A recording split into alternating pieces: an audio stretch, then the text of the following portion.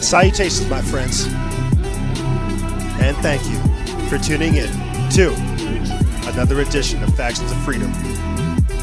I'm your host, Noise Era, Freedom Faction, whichever one you prefer, and that just gave me chills. This is show number 2, and I entitled this episode, Executing the Siege, Second Wave Fears, and Troubling Times. The clip you just heard right there was the good folks of Australia fighting up against these COVID-19 tyrannical lockdown orders. That's right, you have the people of Australia waking up to this tyranny. As Americans are sitting here held hostage by corrupt politicians and terrorists. But first, before we get into this, a few quick updates. If you didn't listen to the high-octane minicast we did with David Nino Rodriguez exposing the enslavement, you're missing out. We doubled up by doing an episode breaking down the BLM co-founder Patrisse Cullors admitting that she practices witchcraft. Yeah, that's right, she does this. Spirit cooking on a whole nother level. I won't lie to you, ladies and gentlemen. The content covered in this episode is really, really intense. It is not a lighthearted episode. We're talking about the 50-day siege on the White House, economic turmoil, spiritual corruption, and so much more. But first, a few quick updates. If you haven't gotten Sorrowful Food, check the link in the description bar below. We have that in spades. Lastly, if you guys want to support this operation, think about becoming a patreon.com/exclusive member.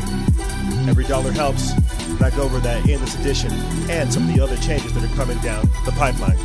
And with that being said, let's start the show.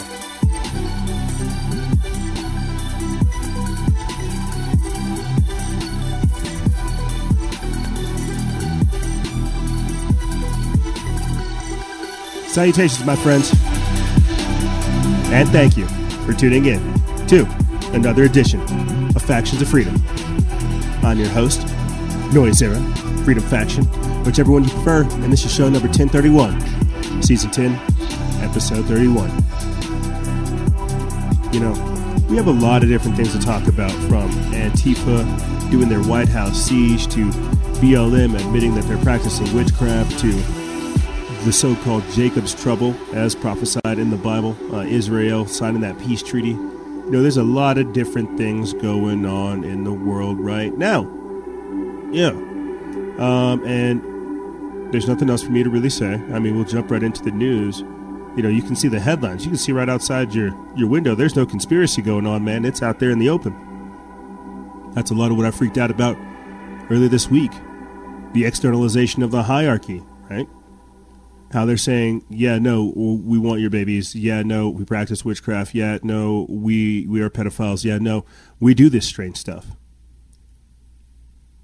It's no longer like hearsay, or I don't have to have documents, or I don't have to pull up, you know, statements from Ted Gunderson, you know, retired head of the FBI, California Head Division. You know, I don't have to pull up any of this information. Like, you can go out there and you can see it. And people are so charged these days. Whether or not they wear their hearts on their sleeves, or if they're so politically active and charged, you know, you can tell what type of people are these days, man. You can see whether or not they're pulling from something good and wholesome and decent, or whether or not they got something working through them that they need to work through. You get me? Here's what I'm trying to say. And I'll say this, I'll tell you guys this little quick story as the intro, and then we'll get the episode started. You know, I had one of my buddies called me earlier today, or yesterday, or the day before yesterday, a couple nights ago, and he popped into the Instagram Live a couple weeks ago. I talked about him, And he just told me how he basically gave his life over to God. And, he had talked to me about, again, being plagued by a demon that he thought he had since childhood. And so I had known him since childhood. And one of the girls that he was with, I thought, man, this chick over here, she's doing some dark demonic stuff, bro. Over here, painting herself up and looking kind of strange and looking at dark textbooks and occultic stuff. We'll get into this in the second segment, but it's a good thing to start. And he says, no, EJ, you got it all backwards, bud. I did her wrong. I was cheating on her. I wasn't being faithful. I wasn't being forward. I was leading her on.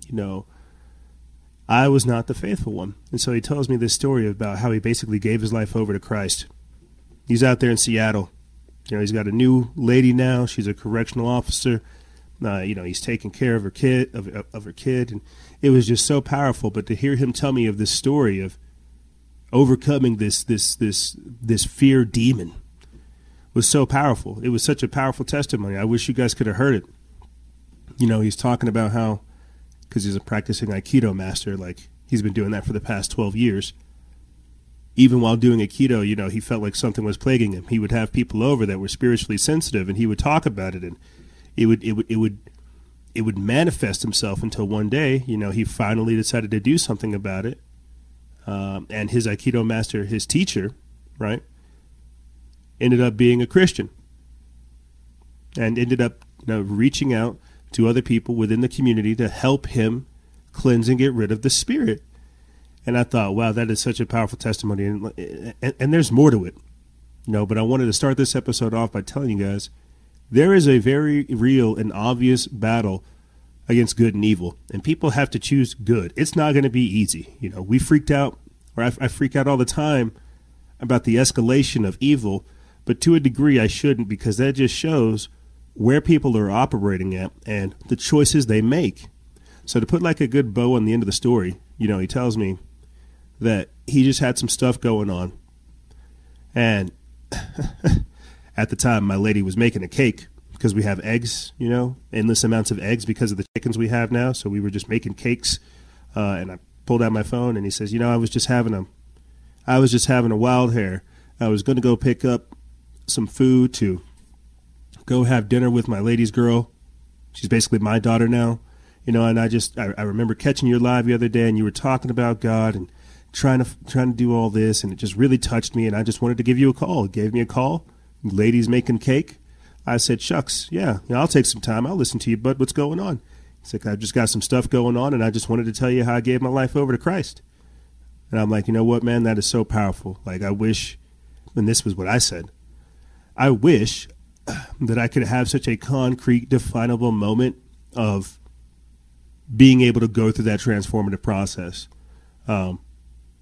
He was talking about how on the Instagram Live, I called myself like a pseudo-Christian, and I still do, even though I still study the texts, look at the scripture, and study the word like every day, and I thank God every day. I don't feel like I'm like a devout Christian like most people. But I said, I wish I could define my conversion as much as you. I think just seeing all of this, and I think, and this is how I'm trying to start the show, seeing all of this overt evil escalate over the several years of doing this, it has done nothing but make my faith that much stronger. And I think that's what a lot of people here who have listened to the show for extended periods of time can hear. It's not, like I tell you, I'm not trying to jam my faith down your throat. I'm just trying to talk to you guys about my own personal experiences confronting all of this and how I do need God through a lot of the things that we do. We should be, if anything, having more prayers to start the show off so that we don't get hack attack, so that we don't get like our connection severed. There's a lot of different things that have happened over the years, guys, and I know it sounds silly. I know a lot of people don't think I'm real, like I'm just some fake personality, but this stuff is very real, and there is an obvious battle for good and evil. And if you can't tune into that, you're probably not wanting to tune into that, and that's a different discussion. I'll say this, and I'll get started with the show. He says, oh, EJ, like a lot of people around me are atheistic. Sometimes they mock me because of my faith, and I'm like, that's okay, bro. Like, real talk, that's okay. Because it takes a lot of faith to be an atheist. It takes a lot of faith to be it takes a lot of faith to say that there is no God. Okay. And I said, you know what? But don't let those people take your faith from you. Okay. The fact that they like to heckle, demean, persecute, and do all these different types of things, that just means that they have no faith of their own, that they truly do believe in nothing. If anything, and I've been having a lot of conversations with kids lately, this is what I was trying to talk to him about. If anything, what you need to do is try to figure out how to turn these adversaries, these spiritual adversaries, into allies. A lot of the people that come at you, they have these issues because they have no understanding of it themselves. Talk about what God has done for you. Talk about how you've gone through the process. Don't try to Bible thump and throw it at people. Just be honest. Just lay it out there. People think it's some hunky dory, milquetoast type thing. It's really not. Christians are some of the most radical people I've ever met as far as their faith, man. They're disciplined. And people who say they have no faith in God and then attack others, that's truly because they come from a place of either arrogance, ignorance, or foolishness. And so you have to rectify that with truth. And so it was a powerful conversation. I won't go off on a jag, but you guys get what I'm saying. I wanted to start this episode off with this because we are being confronted with so much overt corruption and lawlessness that it is in fact summoning the authoritarianism that we've talked about time and time again. And I think with that being said, it's the best for us to get into the show. Yeah, it's going to be one of those types of episodes, ladies and gentlemen. Just before coming onto the air, right? Just before I got here with you guys, Instagram was down. Instagram and Fedbook was down. Hack attack, who knows? I think it was because of the hashtag White House siege that's going on right now. But here, let's go ahead and start getting into this. 2 weeks ago, we covered with you Adbusters calling for a 50-day siege starting on September 17th, which is today, the day that we're recording, uniting all the domestic terrorist groups for the New World Order. This was 2 weeks ago. We put this up September 17th. It comes from Jeffrey Grider over there at Now the Ends Begins. And now we have the Transition Integrity Project being funded by Bill Gates and George Soros. Not Bill Gates, just George Soros. Bill Clinton is behind the Clinton Global Initiative. Now we have Antifa, BLM, Refuge Fascism, Indivisible, the Women's March. We have all these different groups being funded by Soros, and it legit feels like something out of Lord of the Rings, where there's just these massive armies of different people coming together to lay siege on the White House, to cause such political chaos and such civil disobedience that things are crazy. I'm going to get into this, and then we're just going to try to start flying through some of these articles to paint that picture of what's going on. If you're feeling the tension, it's because of what's happening right now. It's the organization, not necessarily of evil, but the manipulation of the heavens. Let's get into this. It says, we will lay siege to the White House, and we will sustain it for exactly 50 days. This is the White House siege. If you thought that the last 4 months of watching America's democratically controlled cities be set on fire, hundreds of millions in damage to minority-owned businesses, women raped, 13 people killed by the Antifa and Black Lives Matter domestic terrorist groups was something, just wait until September 17th, today. That's the day that the basement-dwelling founders of Occupy Wall Street are going to attempt to combine all the anarchistic, I wouldn't even call them terroristic groups, and lay siege to the White House for 50 days. They have a better chance of success than you might think. Take a look at the videos on social media and get a good look at who these people are. They are cowardly, effeminate, and decidedly pusillanimous as individuals. One such thug wielding a flamethrower was captured by police in Portland the other night, and he curled into fetal position and cried like a baby as the handcuffs were placed on him. But when they gather in packs, like animals, with bats and guns, they are capable of great damage. You should really take a look at the videos. This says that Adbusters is calling for a new world order. Sounds about right given the year is 2020. The evil geniuses at Adbusters Anarchistic Media have had a Hitlerian moment of clarity, and they have seen the future. Combine all these radicals together at the same place at the same time at the White House on September 17th and bring America to a grinding halt. Will it work? Actually, it has a pretty good chance of working, because if they do lay siege to the White House, they will have full support of the Democratic Party.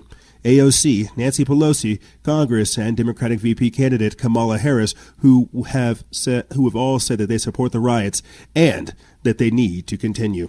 Now, this was said 2 weeks ago, ladies and gentlemen, and we've just come up with more and more and more and more information. Now, I won't bore you with the details. I kind of want to just jump right into the next critical piece of information, going over this right here. Operation Overthrow, George Soros-funded Transition Integrity Project has a plan in place to remove Trump from office, whether he wins or not.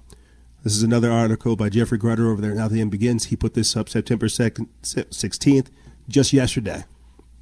Now, before I get into this,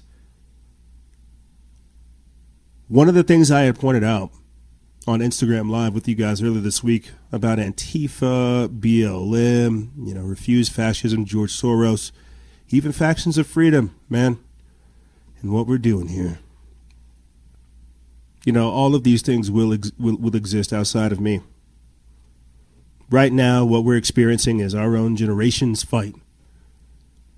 We've talked about it before. Zebellion, right? Where the Pentagon plans to take on essentially Generation Z. We're in those decided days right now. What we do today paints the landscape for the future of tomorrow. Real talk.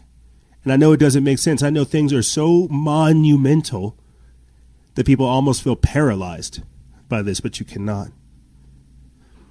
You cannot. I had this kind of revelation with you guys again earlier this week that this stuff is going to outlive me.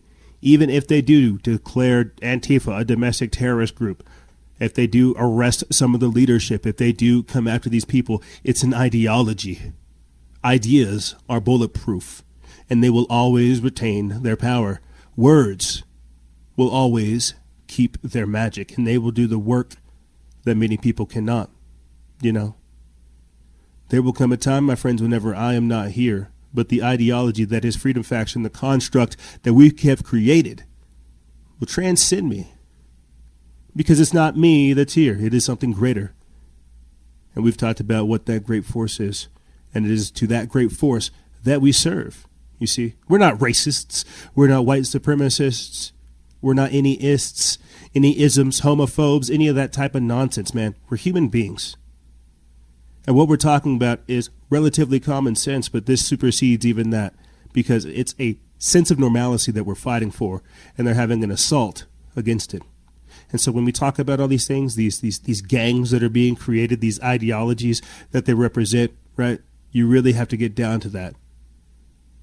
And we're seeing those days take place. That's why there's a very small minority of us, but we're out there, and we're aware. Let's get back into this, right? Executing the siege. This is important stuff, what we're talking about right here. They're literally talking about creating a whole separate government, a whole separate presidency. I went into this with Nino Rodriguez on the episode we did last week. You guys can check it out, Exposing the Enslavement. We talked about that, how the Western states could potentially break off and form their own union. This is where we're at right now. We're literally talking about separatist societies operating. This is like Chaz and CHOP, the Capitol Hill Autonomous Zone, Occupy Wall Street. It's like these type of organizations and movements, but like on a political and presidential scale. Let's get back into this. Like I said, Operation Overthrow. George Soros-funded Transition Integrity Project has a plan in place to remove Trump from office, whether he wins or not. Another article by Jeffrey Grutter over there at Now the End Begins.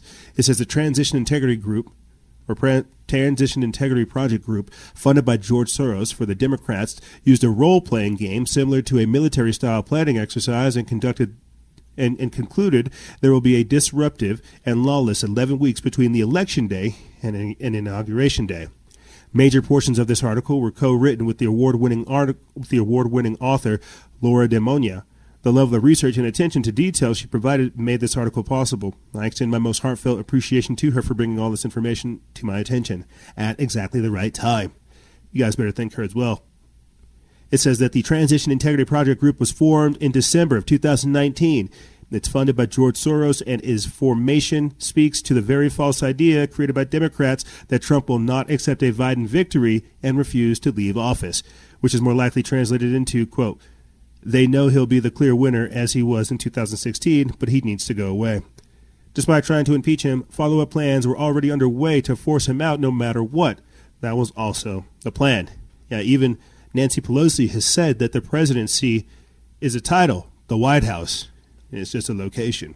It says the Democrats have now created the false narrative that Donald Trump would refuse to leave the White House should he lose the election. Together with Soros, formed the Transition Integrity Project to have a framework in which they could remove Trump, win or lose.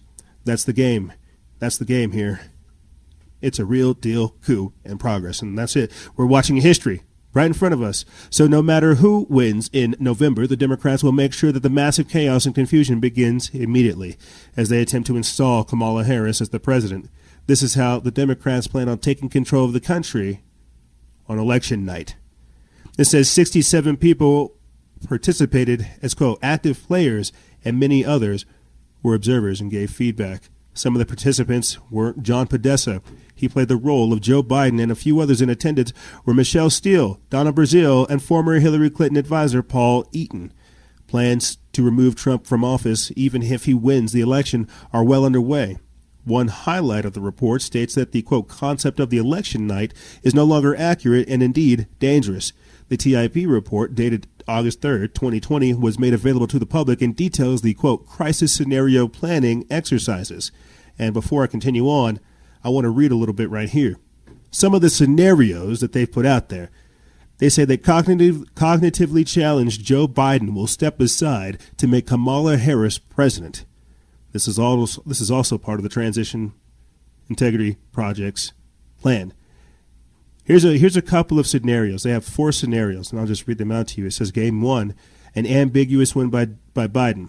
The first game investigated a scenario in which the outcome of the election remained unclear from the election night and throughout the gameplay. Game 2 says a clear Biden victory. The Trump campaign team again attempted to federalize the National Guard to end further vote counting and called on supporters to turn out in large numbers. The Biden campaign established a bipartisan transition team and mobilized supporters to ensure vote counting was completed thoroughly.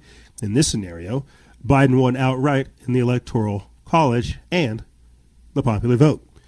Game number 3, it says that the third scenario posited a comfortable Electoral College victory for President Trump, 286 to 252, but also a significant popular vote win, 52%, and 47% for former Vice President Biden. And game number 4 is where Biden has a narrow win. The final scenario explored a narrow Biden win where he heads with less than 1% of the popular vote the day after the election and is predicted to win 278 electoral votes. If you guys go on to read the report, it basically talks about how they're planning for chaos. I saw the Health and Human Services Administrator come out earlier this week talking about armed conflict on the election night.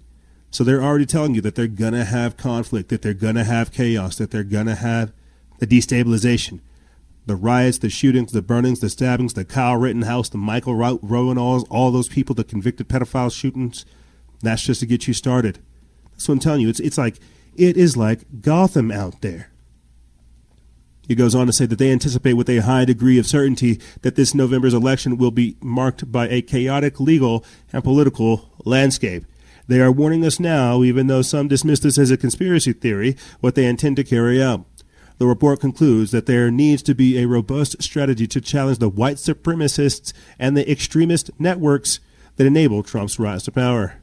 One article depicted an image of Hitler next to Trump. Even the language in the report claiming Trump rose to power and wasn't elected by the people shows how determined they are to remove him by any means. In the 22-page report, the word violence was used 15 times and the chaos 9. So now, a playbook is being embraced, supporting the public's peaceful protests as well as blaming the Trump supporters for the street-level chaos as part of it. People taking to the streets in large numbers for an extended period of time is already being prepared to intensify. A group called the Fight Back Table met recently to make their plans for the upcoming, quote, mass public unrest. The executive director of MoveOn.org was a participant. That's George Soros funded. It says that the group used the Transition Integrity Project report as part of their planning as they, too, prepare for the upcoming mass unrest and violence. Those in the media are priming and preparing and programming the public to the, quote, Trump refusing to leave office narrative.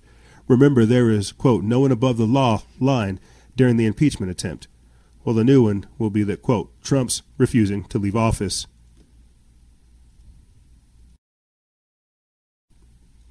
There you have it. There you have it. They are preparing. It's going down. It's starting right now. As you are hearing this, you already have Antifa packing up their bags, taking their time, dotting their I's, crossing their T's, going to Washington. You feel that stillness in the air? You feel that tension? Check this out right here. We put this up last week. The FBI is warning police of threats of extremists as we approach the 2020 elections. That was put up last week. No think? You think all the cop killings meant something? You think all the shootings, the stabbings, just to random citizens? You think that meant anything? What about this right here? 50 GOP congressmen demand DOJ investigate who was funding the far-left riots. Again, even if they take out the funding, like a grenade that's had the pin already pulled out, the damage is already done. Things are already on their way. And if you want to know who's funding it, right here, this is another article from the good folks over there at the Free Thought Project, but it's been reposted by WorldTruth.tv. It's by Eddie Levine. They put this up September 10th. The day before we found out who the real terrorists were, right here. Billionaire globalist George Soros exposed as the hidden hand behind Trump protests. He's provoking a color revolution. And we've talked about this time and time again. People have to understand when I'm breaking down to you the foreign elements, the foreign destabilization that's taking place. You got Jerry Nadler over here saying Antifa doesn't exist. You understand the sophistication, team. And I'm only going to read a little bit of this because this is last week's news. Today, this isn't even anything. We're not even getting into the arsonists that have been found in Portland setting stuff on fire. We're just trying to talk about the protests. Who's organizing this with the sophistication? Let me get into this. It says billionaire globalist financier George Soros' MoveOn.org has been revealed to be a driving force behind the organizing of nationwide protests against the election of Donald Trump, exposing the protests to be largely an organized top-down operation and not an organic movement of concerned Americans taking to the streets, as reported by mainstream media. Wednesday saw protests in the streets of at least 10 major U.S. cities: Chicago, New York, Los Angeles, Philadelphia, Boston, Washington, D.C., Portland, Oregon, St. Paul, Minneapolis, and Seattle, as well as several other cities saw a protest, according to USA Today, who loves to try to fact-check us. It says, in light of the protests and rioting that have transpired since the election of Trump, a closer analysis of the dynamic at play is warranted to gauge whether it's an organic grassroots movement or something much more organized, sophisticated, and potentially dangerous. People have to understand this. People have to understand this. That's why I'm trying to take the time to break down to you guys just a simple layout. Like a year, it's been like a year now since this protest I'm always telling you guys about. And what did I witness there? Where they had out the strangelings at first, and then they brought out like the LGBTQP, and then they brought out like the destabilizing people. It was wave after wave after wave. It's coordinated. I even tried, oh my gosh, we tried to infiltrate, oh man, I don't have time to go into this. We tried to do counter surveillance on our local Antifa, and they are very sophisticated. That's all I'll say. People have to understand that this is well organized and it's financed. And on top of that, even whenever it's not top down, you have people mimicking the structure. We'll have to do like something separate on this. It's very, very sophisticated. Continuing on, it says Soros' affiliated organization, MoveOn.org, released the following press release yesterday afternoon. It says Americans to come together in hundreds peaceful gatherings of solidarity, resistance, and resolve following election results. Hundreds of Americans, dozens of organizations to gather peacefully outside the White House and in cities and towns nationwide to take a continued stance against misogyny, racism, Islamophobia, and xenophobia. Tonight, thousands of Americans will come together at hundreds of peaceful gatherings in cities and towns across the nation, including outside the White House, the hashtag White House Siege, following the result of Tuesday's presidential election. The gatherings, organized by MoveOn.org and allies, will affirm a continued rejection of Donald Trump's bigotry, xenophobia, Islamophobia, and misogyny, and demonstrate our resolve to fight together for the America we still believe is possible. Within 2 hours of the call to action, MoveOn members had created more than 200 gatherings nationwide, with the number continuing to grow on Wednesday. I put this up 6 days ago. 6 days ago, and like I tell you, they are already gathering outside of the White House. They are already gathering in different parts of the nation. They've had over 100+ days to do what's going on with the George Floyd protests, with the Chaz Chop thing over there, with the roaming mobs of unemployed people trying to burn stuff down. Again, arsonists being paid to set stuff on fire. You've got to understand the sophistication of this, my friends. And the fact that you have a mockingbird media who is just deaf and unable to explain this to people shows how infiltrated we truly are. You see, do I have time to really go into how sophisticated it is? Like, we're past that, you see.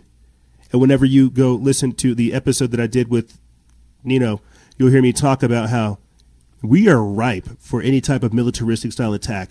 That's why we're having this insurgency.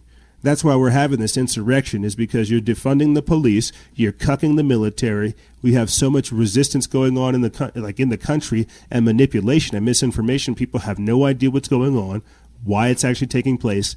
We're getting to a point to where we're retarding. I'll put it to you this way, man. I didn't put it in here, but there are kids doing Benadryl, doing like a Benadryl challenge, and there are children dying. And I thought to myself at this point, because it's on TikTok, at this point, we really have to start calling that type of stuff out. They're brainwashing children. They're like the infestation of corruption and inversion of logic, to where we have people going against their best interest and the progressive interest of all, is so crazy. It is just so sophisticated. You know, again, to see kids doing Benadryl challenges, Tide Pod challenges, shooting their heads off, doing strange stuff like that, you're wondering what in God's name is going on with these kids. That's one thing, right? Our generation's over here about to throw our lives away on the street because, well, it's the cool thing to do. There's nothing else for us to do. It is just so sophisticated, and it's all against our best interest. The foreign elements funding this level of destabilization and civil unrest, it's so sophisticated, I wonder why people don't ask questions. But anyway, I'm going to play this clip for you guys real quick. This is of the war on police continuing as LA deputies were ambushed in a squad car. Now, I play this, I know I'm going to have people saying I'm some boot-licking fascist, right? Some statist. It's like, no, you don't see what's happening right here. You're teaching a new form of racism, for one. You're starting some stuff up that should have been laid down, for two, and you're going to create a dangerous landscape for the future. You know, I think about Bloods and the Crips and how they're getting over their stuff, and a lot of them are joining the Nation of Islam, and there's a switch up happening. And so they have to figure out how to polarize people. That's what Antifa and BLM is. They're the new gangs. That's what I mean by them being out there doing, acting like it's Gotham, or acting like it's Batman or something. Things are changing. And so when you're sparking this stuff up, telling children to go out there and kill cops, it's just a slippery slope. But here, let's play this and then we'll continue. The LA County Sheriff's Department has announced a $100,000 reward for the arrest of the gunman, and the shooting has already become a campaign issue. 2 Los Angeles sheriff's deputies were left fighting for their lives after being shot multiple times Saturday night. Disturbing surveillance video showed a man dressed in black walk up to the deputy's vehicle near the Compton Metro station and then fire a gun into the car before running away. He acted as if he was going to walk past the car, and then he made a left turn directly toward the car, raised a pistol, and fired several rounds inside of the vehicle, striking both of the sheriff's deputies. The deputies are a 31-year-old mother of a 6-year-old and a 24-year-old man who was sworn in only 14 months ago. After the shooting, demonstrators then went to the hospital and tried to block the emergency room entrance. One shouted that he hoped the deputies died.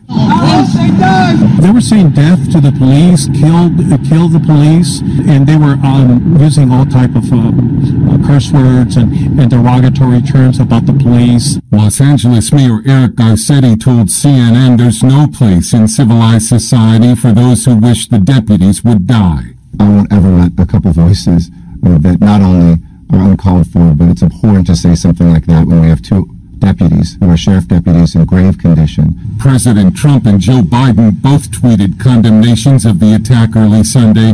Then Biden tweeted again calling for a ban on assault weapons, while Trump called the shootings part of the war on the police.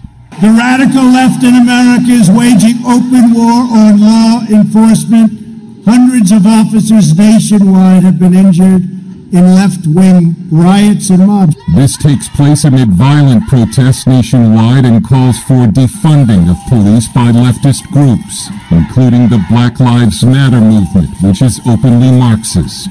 Myself and Alicia in particular are trained organizers. We are trained Marxists. We are super versed on sort of ideological theories.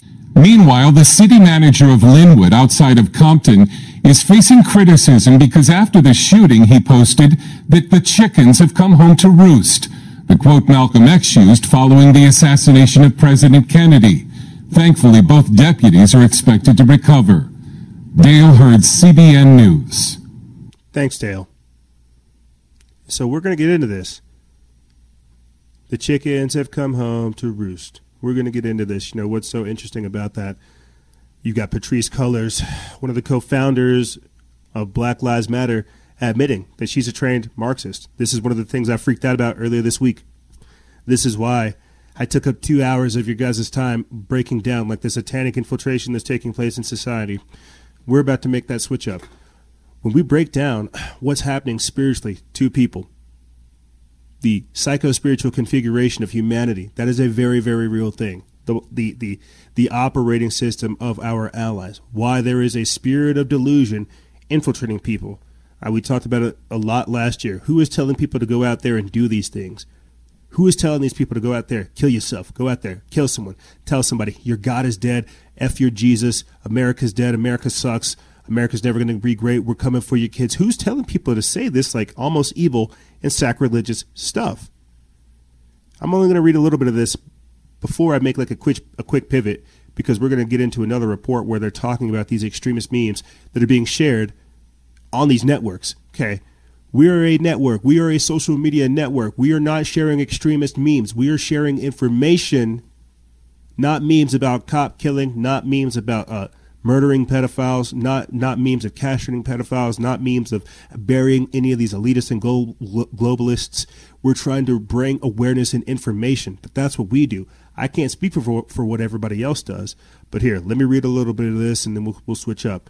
This comes from Baxter Dimitri over there at News Punch. They put this up September 15th. It says BLM co-founder who admitted that she's a trained Marxist now confesses to practicing witchcraft. It says Black Lives Matter co-founder Patrisse Cullors has admitted that the movement is not about just racial and social justice, but at its core, it's a spiritual movement that involves, quote, invoking spirits with mantras and gifts until, quote, those spirits actually become present with you. So don't worry, we'll get into that here shortly. Techno sorcery, all kinds of other strange things like that. I think people, again, I said this earlier this week, I think people freak out when I say these things because they have no reference to it. They don't understand it. They don't see it. They don't understand the escalation, and they don't see like where it's going to go. I keep making references to to Batman, to Gotham City, right? Where is Arkham Asylum? Like, I'm not some jackboot, fascist, some authoritarian dude, but dude, if you're going to keep letting this type of stuff happen, they're going to intensify. You've got cities that are letting these people go in and out of jail, and they're only getting worse. Again, I didn't cover the arson that took place this week in Portland. That guy got out from jail after being arrested for arson, setting fires, and started 6 more fires. They're being enabled to do this. And so when I tell you that we're making villains, that it's turning into Gotham out there, that these are all jokers, this is the only way that I can reference this. Yes, they're thugs. Yes, these are criminals, but it goes past that. Here, check this out. We put this up September 15th. It comes from Tom Ozimek over there at the Epoch Times. It says extremist memes and calls for violence surge on far-left social media. It says that a nonprofit that studies how hate-charged messages spread across social media said in a new report that far-left groups are increasingly using memes and other online propaganda to instigate violence amongst members of the general public and police. It says a report by the Network Contagion Research Institute published on September 14th is titled Network-Enabled Anarchy, How Militant Anarcho-Socialist Networks Use Social Media to instigate widespread violence against political opponents and law enforcement. There's a PDF for it. You can download it. It found that anarcho-socialists and violent anarchists' online communities have grown in influence in recent years thanks to the widespread use of memes as propaganda spread by use of memes as propaganda spread by means of sophisticated communication networks and used to organize militia and inspire violence. The Institute found evidence that, quote, violent anarcho-socialist networks played an active online role in preparing for and coordinating real-world riots nationwide and in real time. Noting the rapid growth of an online structure supporting the anarcho-socialist extremism, the Institute found that during recent social justice protests featuring anti-police outrage and or memes and coded language spiked by more than 1,000% over Twitter and 300% on Reddit. And we figured out that Reddit is owned by China. So who again is funding this? Who again is funding this? I have to say this real quick, just to touch on this. You know, it's got nothing to do. It's got nothing to do with this. The same thing goes for the Boogaloo movement. I'm going to say this: people on the far right trying to take over the government. You got to watch who's sending you this information, who's sending you these messages.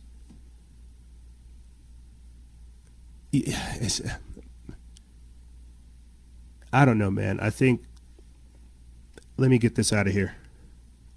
I think because I'm getting older, I'm thinking about a family. I'm thinking about my kids. I'm thinking about a lot of different things now. I'm taking a step back. You know, the other day I was up visiting my family, and you know, me and my little brother were talking about some stuff. And he was talking about how some of our friends are simping over chicks not worth it. You know, can't turn a hoe into a housewife type stuff. And good men trying to simp over women that don't deserve it type thing. But, you know, I kind of thought about where that word simp is coming from and how come it's associated with men trying to be in relationships. Because you know there's a depopulation agenda going on right now. You know there's a dehumanization agenda going on right now. There's an anti-human agenda going on right now. They're trying to shut down the family. They're trying to attack the nuclear family. So when I hear the word simp come from people, I'm like, where is this coming from? China. I know that's just where my mindset goes. I understand simping over people and stuff like this, but we're at a time right now where everybody has such high standards that they get nothing done. It ties into this as well. What they're having us do, when I tell you they're having us throw our lives away by going out there in the streets, acting like we're glorified to do this, there is a dehumanization campaign going on. It's not the left or the right. It's those people radicalizing both sides. And who's doing it? Where do people receive their information? I'm not making any spicy memes. You get me? Let's get back into this. It says that extreme anarcho-socialist fringe online forums on Reddit use memes calling for the death of police and memes stockpiling ammunitions to promote violent revolution. NCRI stated noting growth in membership in such groups during recent protests over COVID-19 lockdowns and for social justice. Quote, groups such as the Socialist Rifleist Association have more than doubled in membership since the quarantine, the Institute found. The report also noted evidence of, quote, innovative cyber strategies being deployed by anarchist networks, including spreading instructions for 3D printed weapons, sharing insights on using lasers to blind targets, and, quote, real-time online coordination of offline rioting and anti-police violence, such as setting fires, throwing projectiles, and using fireworks and munitions. The report features examples of memes with, quote, clear calls for violence, including an image of a member of law enforcement being shot in the head and of a photo of a burning police car with the caption, ACAB, all as crispy as bacon. Not really. It means all cops are bad. Another example featured in the report describes a post on Reddit on the R Socialist RA forum, which has a link to a 3D printable Soviet-era weapon along with a propagandistic video that features someone shooting an AKM pattern receiver with the on-screen caption, quote, seems the means of production, in reference to the Marxist call to action for violent overthrow of capitalism. The report notes, however, that the violence from the far-left political actors has, quote, not yet come as widespread as ISIS, nor does it have the death toll or historical reach that right-leaning extremism has in the U.S. Still, it found that the growing use of online propaganda tactics amplified by fringe communities carries a mounting threat of violence by what the network recalled network-enabled mobs. The report comes at a politically sensitive time when peaceful protests against police brutality have been marred by outbreaks of looting and violence. You see what's happening? They're greenlighting the chaos. People are intensifying. Now, I'm just going to say this real quick before we get into our primary one. When I tell you that we have radicals, extremists, exterminists, and all this, it's a very real thing. Right here, Satanists and witches for Biden. Like all progressive groups, the Satanic Temple came out in support of Black Lives Matter. Yeah, this is an article by Daniel Greenfield over there at Sons of Liberty Media. They put this up September 15th. It talks about how they're all coming together. They're using their scare tactics. They're assembling the Legion of Doom. That's the easiest way for me to describe it. It's almost like historic, and I think that's why we have all these different references to strange things that have happened, almost comic book level stuff, Hollywood level stuff, because it doesn't make sense. I think this is a part of the predictive programming to where people are legitimately caught off guard by the overt evil that they're seeing, and I went into detail on that this week with the Instagram Live, the externalization of the method to where they're putting it all out there. Heck yes, we're aborting babies. Heck yeah, we're causing the riots. Heck yeah, we're stealing all this. We're doing it all. And like Jerry Nadler said, no, it doesn't exist. You don't get to question it. What you're seeing is not happening. COVID 1984. This is the inversion of logic. This is the assault on normalcy.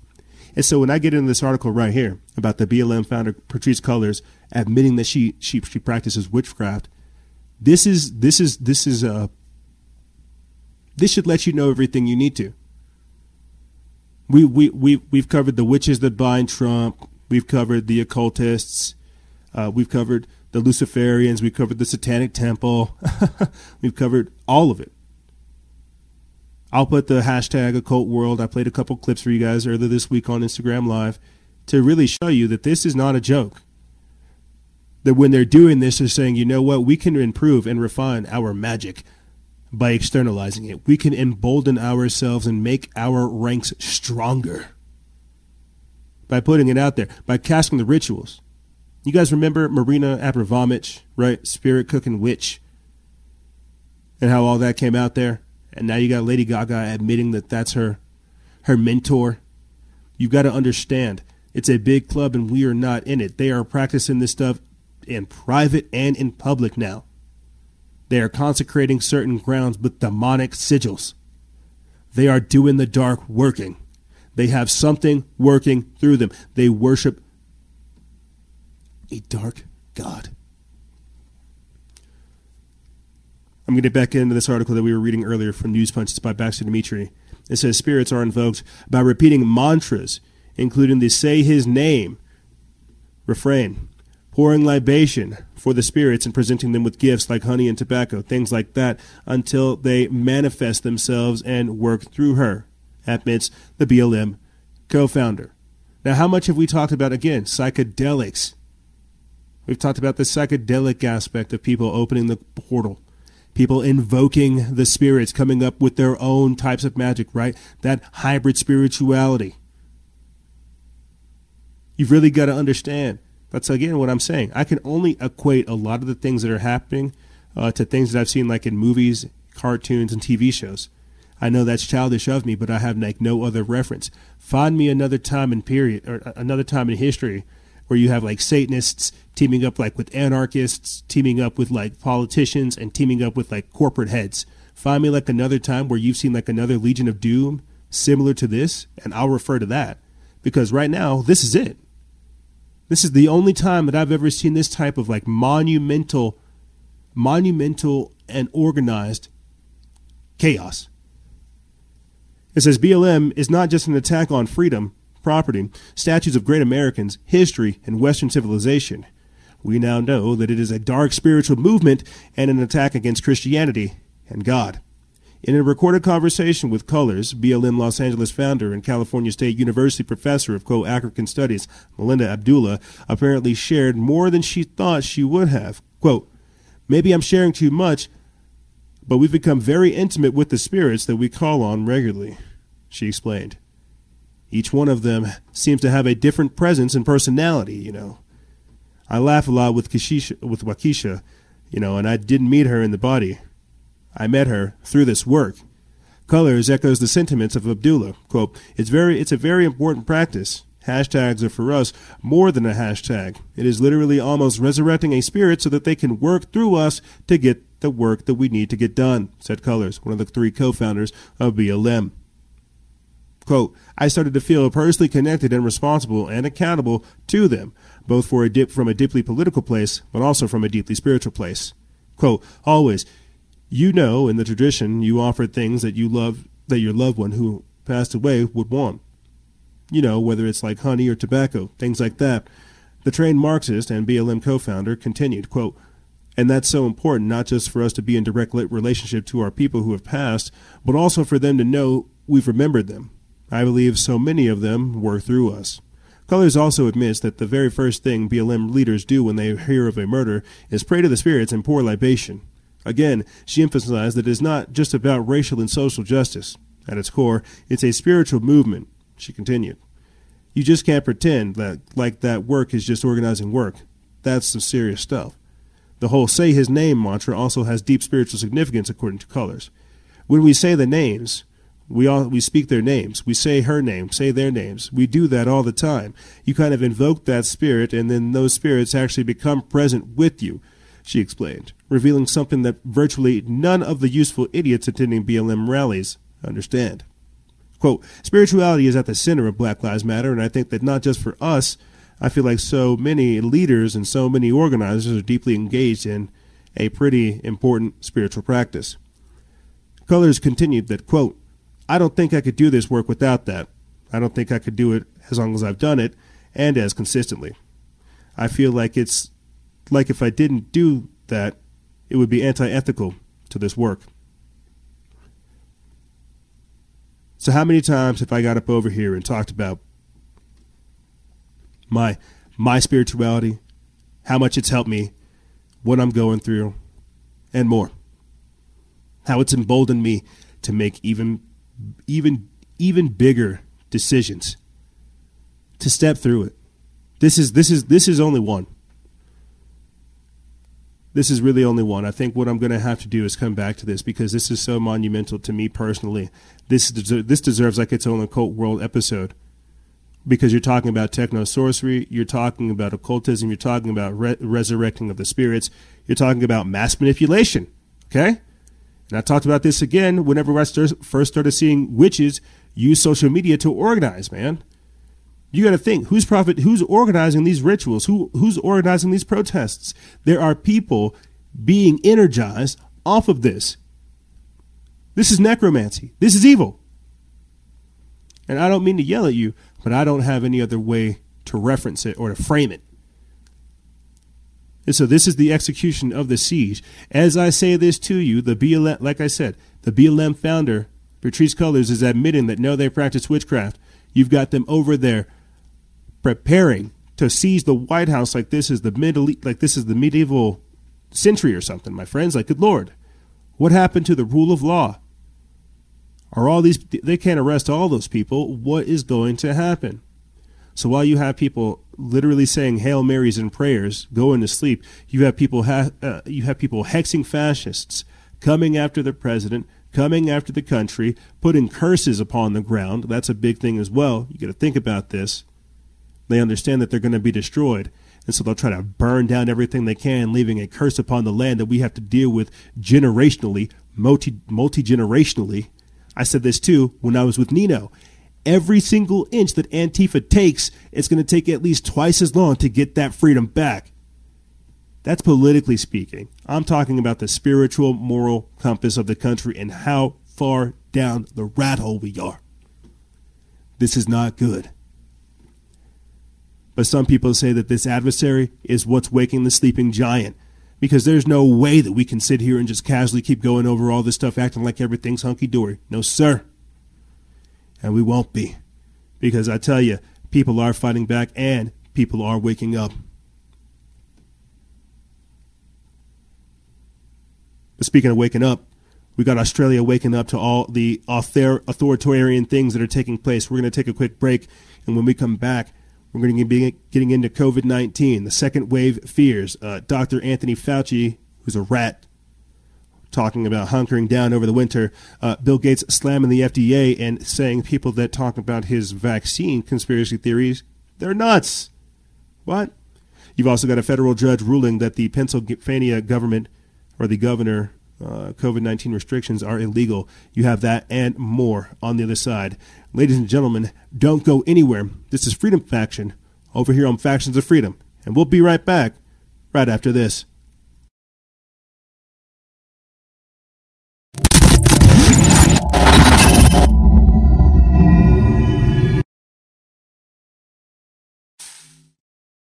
The radical left has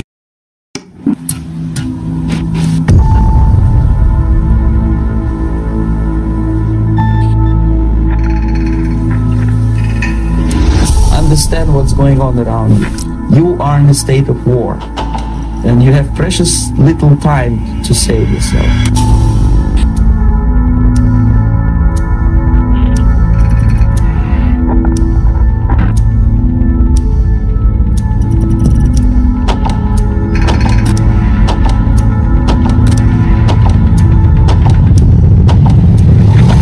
It's a slow process which we call active measures. The first stage being demoralization. It takes from 15 to 20 years to demoralize a nation. The next stage is destabilization. What matters is essentials: economy, foreign relations, defense systems. The next stage is crisis, with a violent change of power, structure, and economy, period of normalization.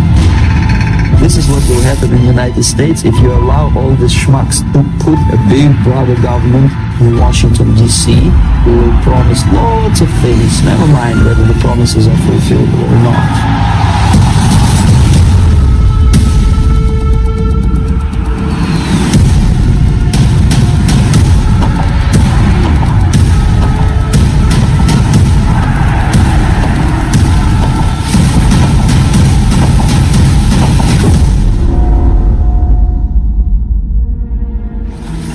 The time bomb is ticking. With every second, the disaster is coming closer and closer. The danger is real.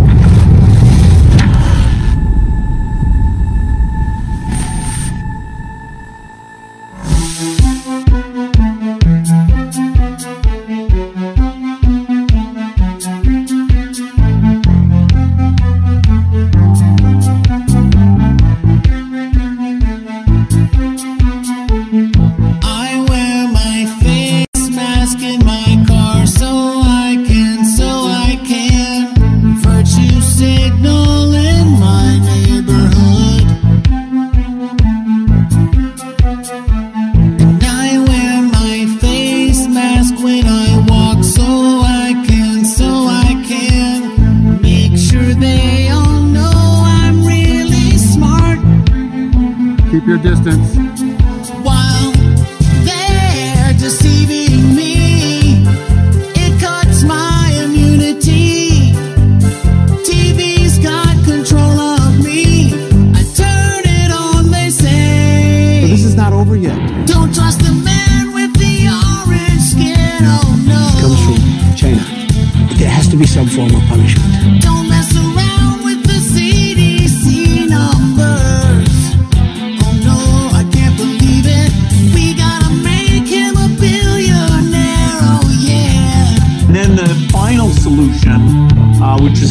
2 years off is the vaccine. I wear my face mask in my house so I can stop a symptomatic disease spread to myself. And I wear my face mask when I bike so I can placate all the Karens at the park. And now the WHO is deceiving me. Trade freedom for security. TV's got control of me. I turn it on, they say. Don't take it off till the vaccine's here, oh no. Get microchipped and go back to work, oh yeah. Oh no, I can't believe it. He's not just a nerd, he's like a doctor too, oh yeah. The contact tracer's knocking at my door, oh no. I'm just a number.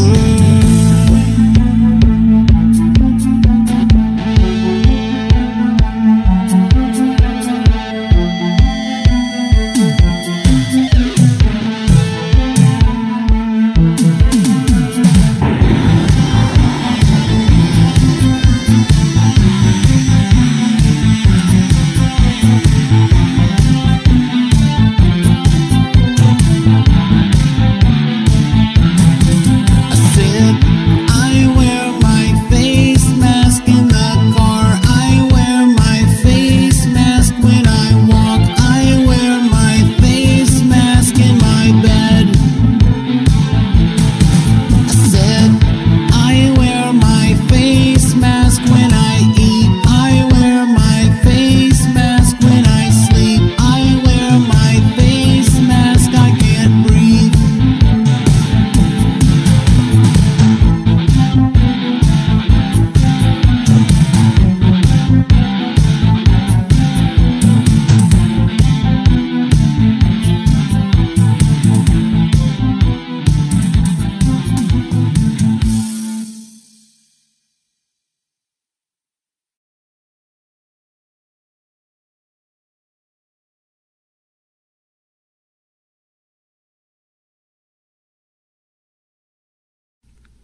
You know, it doesn't seem, we're back, by the way, it doesn't seem real.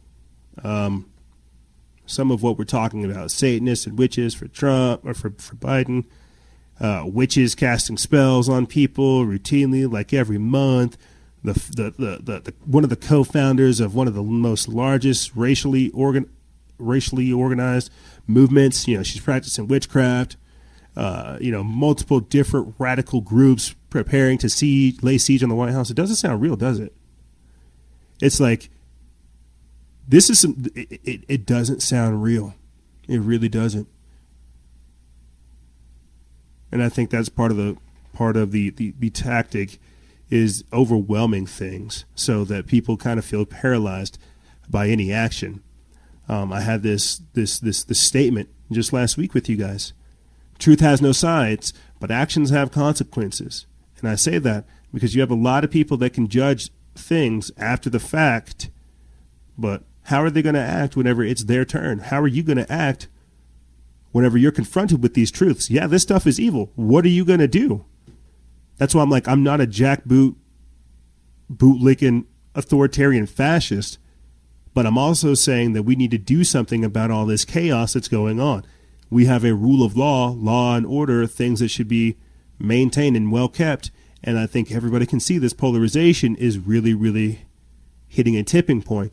And whenever that happens, it's going to be overwhelmed. And I think that's against Saul Alinsky's rules for radicals. It's going to be overwhelmed.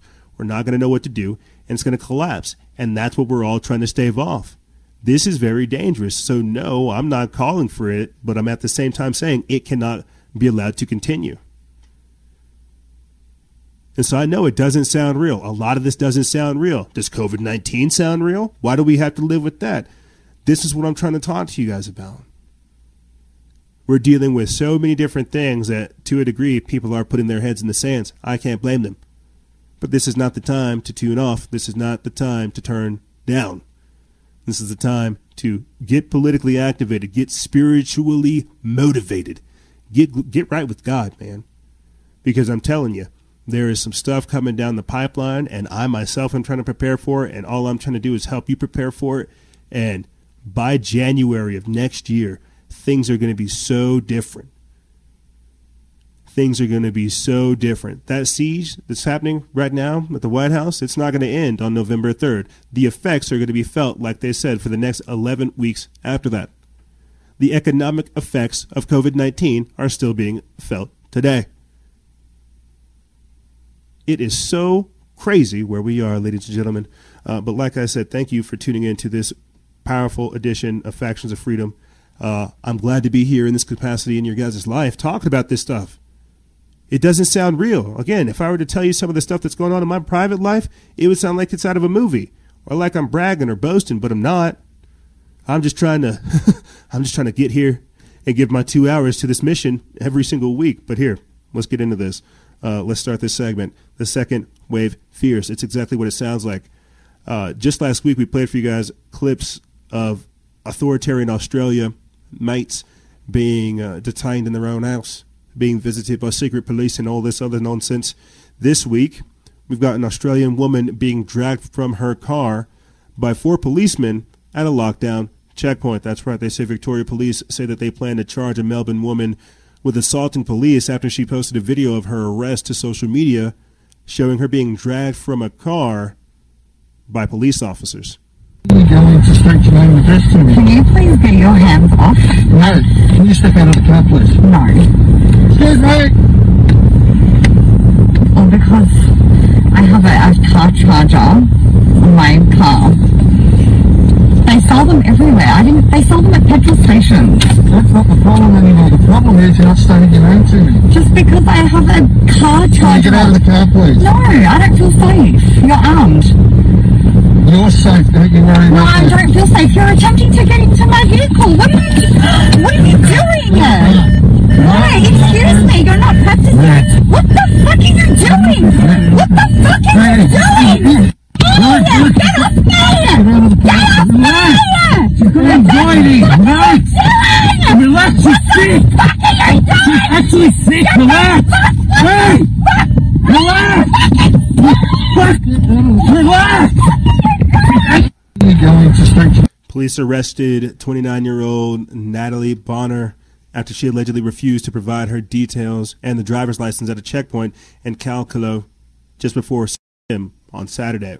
It says Ms. Bonner was stopped at the checkpoint because her mobile phone was mounted on a charger on her windscreen. Things escalated when she refused to get out of the car and also refused to provide her name to the officer. The video shows the police officer reaching into the vehicle and undoing her seatbelt. Ms. Bonner claimed on social media that police called for backup and 4 officers grabbed her by the legs and pulled her from the car. The video that wasn't attached to this is her actually outside of the vehicle on the grass on the lawn, detained with multiple officers standing around her. It reminds me of whenever I got pulled over in a Prius. Continuing on, it says, quote, while trying to cuff me, they had their knees in my back and I couldn't breathe, Ms. Bonner said. It says in the video, there is a man in the passenger seat who could be heard yelling that Ms. Bonner is sick. Victoria Police said in a statement that an officer spoke to Ms. Bonner when she was first stopped, explaining that her mobile phone was obstructing her view due to its position on the windscreen, and that this was an offense. Quote, the woman refused to remove her phone from the windscreen, Victoria Police said in a statement. Yeah, so because she refused to remove her mounted phone screen, they're like, you know what? That's it. Get out of the car. Get out of the car. You see, because it's not about a virus, where's your social distance? Keep your mask. Keep your distance. It's not about that. What it's about is submission. It's about compliance. It's about obedience. Obedience to the authoritarian gods, to the draconian laws, to this lockdown. You see, it's like that movie Ants. When one stands up, they all stand up. But see, good on Miss Bonner for putting that out there. Good on her for, again, exposing some of the criminality that's going on out there. Like we reported just last week with you guys. It took over 80 people. It only took 80 people to spark a revolution in Australia. It took only 80 people getting visited by the cops to spark a revolution. Think about this.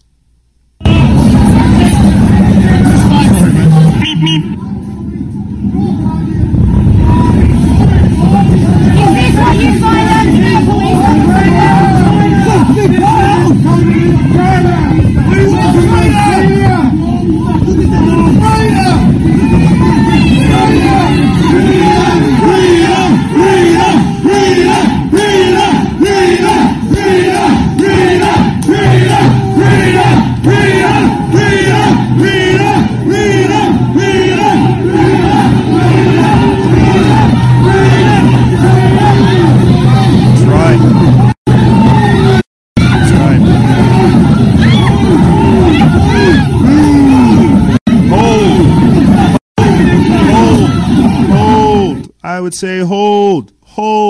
It says Australians chant freedom as the market is shut down by COVID riot cops. This is a remarkable video out of Australia. It shows people chanting freedom as a food market is forcefully shut down by COVID riot cops. This is the clip shows dozens of police on horseback and armed with riot gear facing off against market sellers and customers. Chants of freedom, freedom, then breaks out as one of the officers directs the riot police to move in. Cops armed with shields then began charging and pushing people away while one is singled out and dragged away by officers. It says that the state of Victoria has enforced one of the most draconian coronavirus lockdowns in the developed world, with authorities giving themselves the powers to enter homes without a warrant and also seize people's children. It says, as we highlighted earlier this month, a pregnant woman was arrested in her home in front of her own kids for the crime of posting about the protest on Facebook. Police in Melbourne also announced that they would be using surveillance drones to catch people who don't wear masks and to keep track of the cars that travel further than 5 kilometers from home. Journalist Avi Yamini was also dragged to the ground and arrested for merely covering an anti-lockdown protest in Melbourne. Numerous videos have also emerged of people being forcibly arrested by police for not wearing masks. So Australia is fighting back. Australia is fighting back against COVID-19, yet America is over here being terrorized by baristas. You've got Australians literally trying to gather up the courage to fight back against a global infection, and Americans can't even get out of their house. You see how crazy this is? You see how crazy the world is becoming? And if we don't begin to fight back, more of the same type of authoritarianism is going to happen here. Like they said, you can protest, you can do this type of stuff, but if you obey the law, well, you have to obey the law.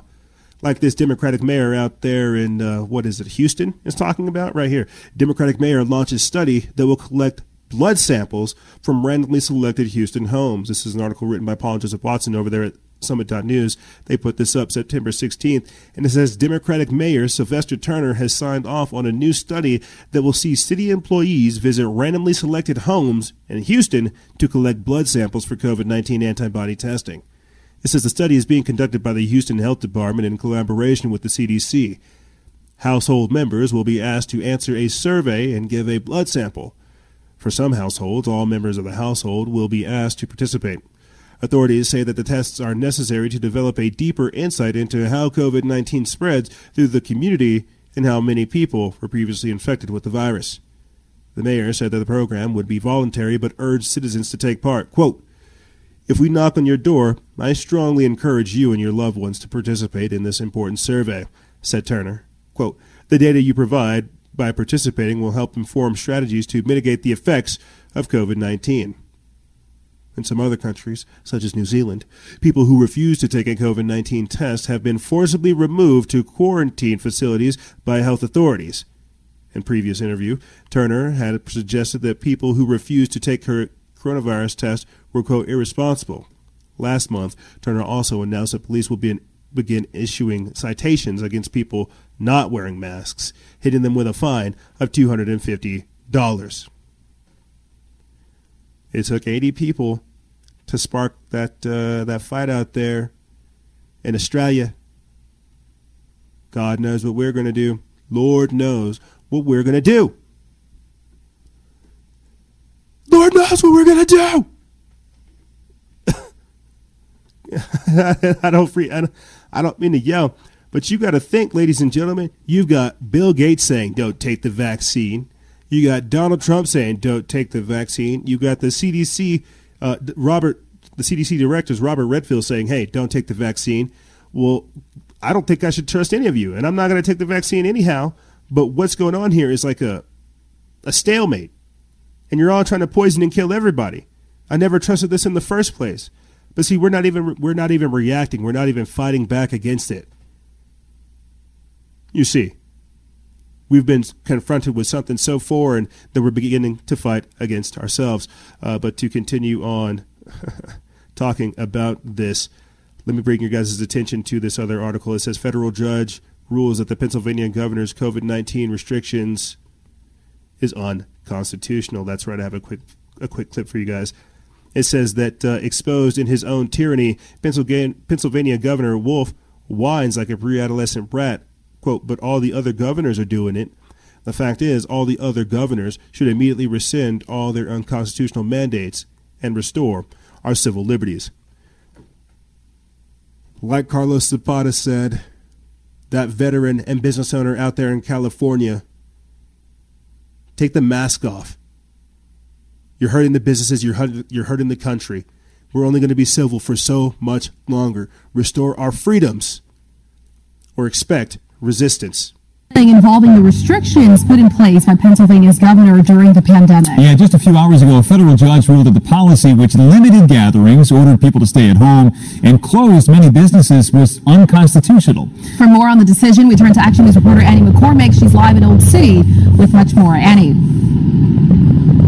Well, Jeanette and Brian, as we speak, lawyers for lawmakers on both sides are currently right now reviewing this 66-page opinion. There's still a lot of questions about what impact this ruling will have. We did reach out to Governor Tom Wolf's office. A spokesperson said the administration is disappointed with the result. They will seek a stay of the decision and also an appeal. U.S. District Judge William S. Stickman IV handing down a 66-page opinion today, calling several of Governor Tom Wolf's orders initiated by the pandemic unconstitutional.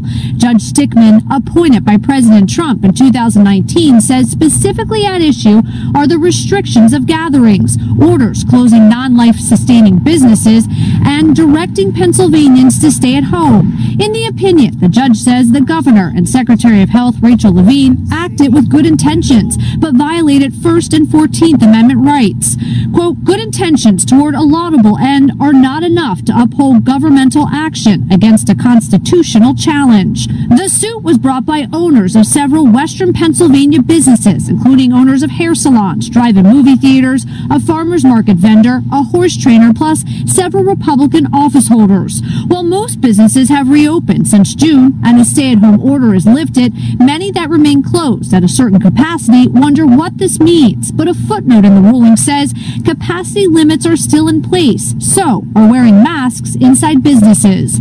The ruling also calls into question how the state deemed what businesses constituted as life-sustaining. Pennsylvania Speaker of the House Brian Cutler and House Majority Leader Kerry Benninghoff released this statement reading, quote, for the millions of unemployed Pennsylvanians, the thousands of small business owners that have seen their livelihoods permanently ended, and all those looking for some relief from these unilaterally imposed, inconsistent, and contradictory shutdown orders, this opinion offers some form of hope that a return to normalcy might be on the horizon. And a spokesperson for the House Majority Leader also added today they're still reviewing this, but they do believe because of the ruling, large gatherings are now unenforceable. Also, they're reviewing if businesses are exempt from paying fines if they opened against the governor's orders. Now, reporting. Thank you, Susan. I don't know if that's her name, but that's what I'm going to call her. But there you have it.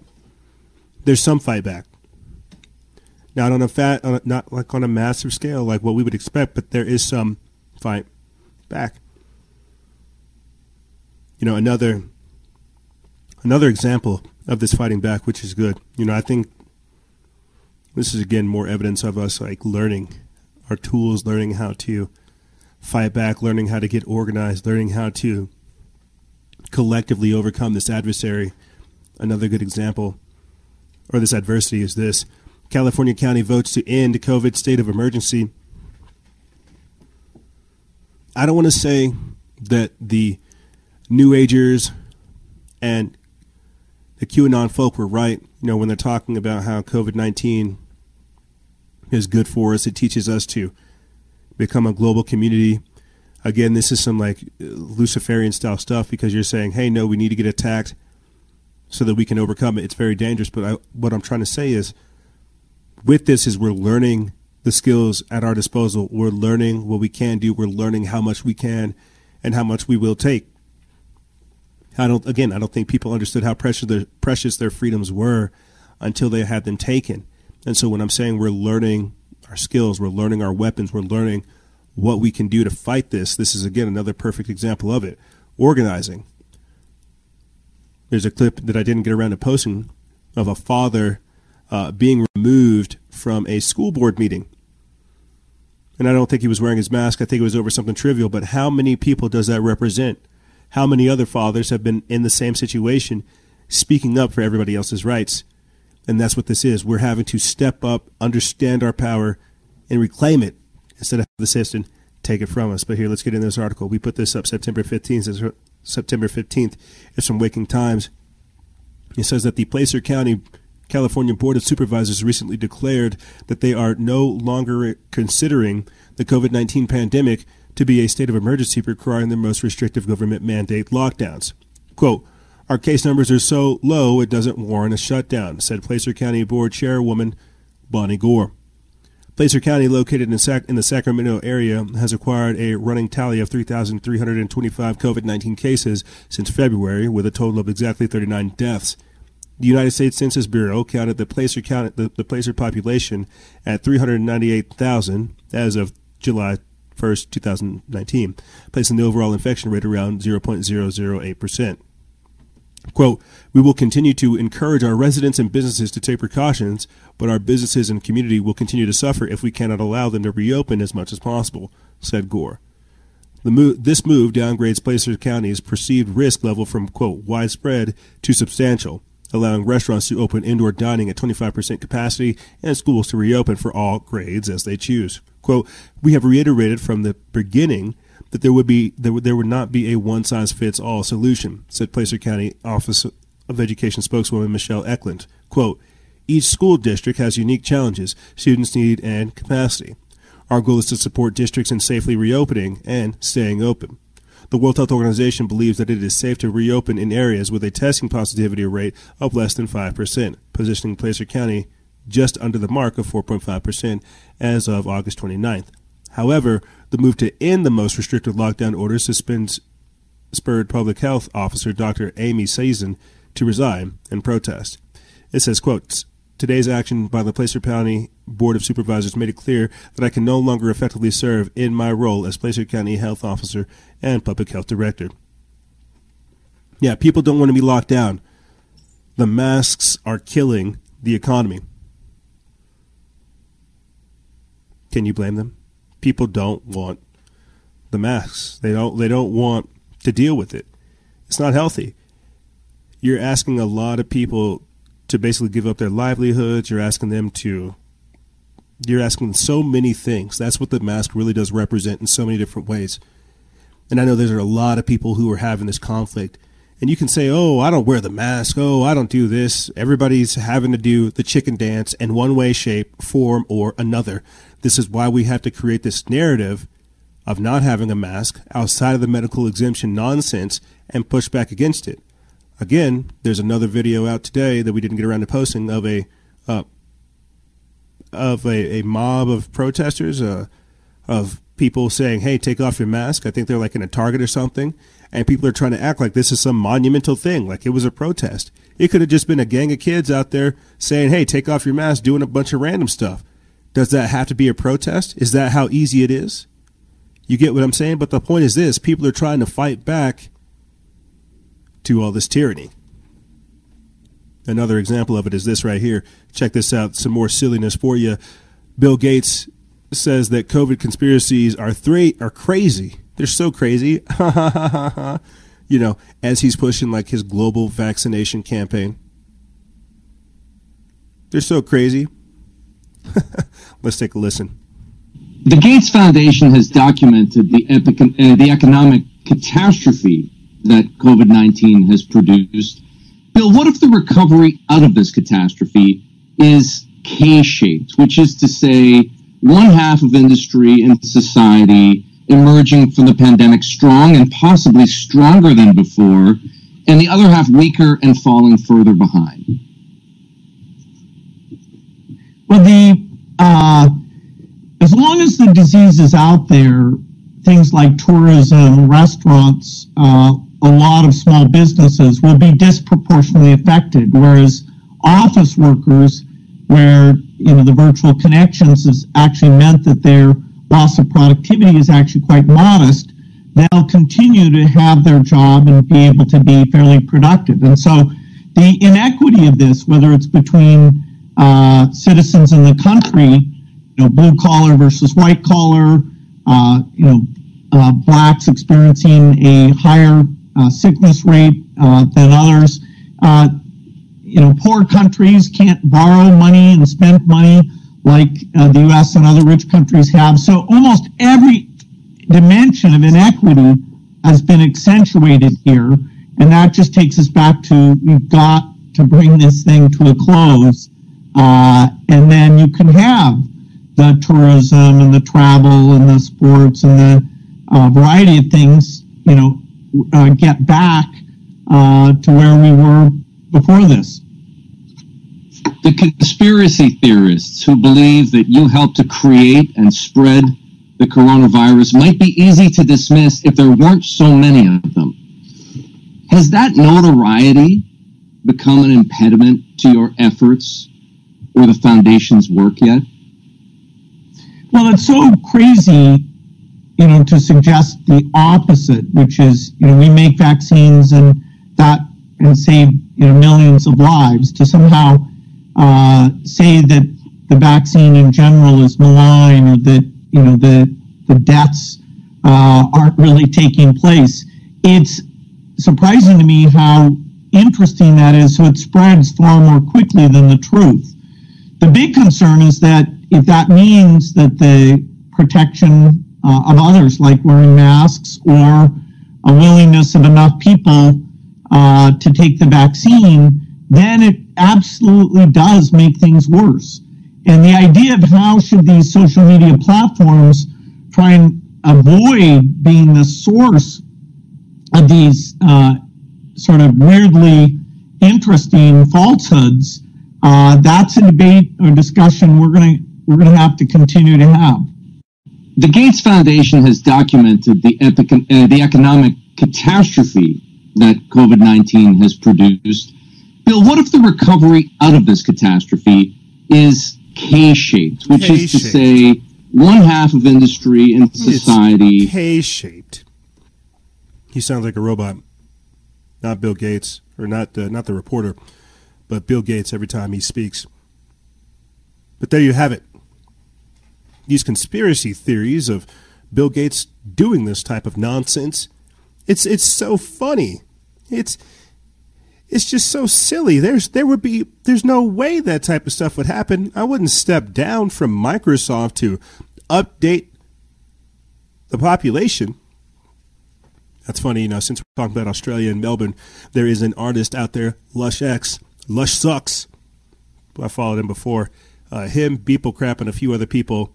Marks of the Beast, Forbidden Clothes, Hidden Knowledge Clothing. There's a lot of different people out there who are using conscious art as a way to expose these people. But right here, huge anti-Bill Gates mural appears in Melbourne as crowds chant, "Arrest Bill Gates," at protest. It was written by Baxter Dimitri over there, Newspoint. He put this up September 16th.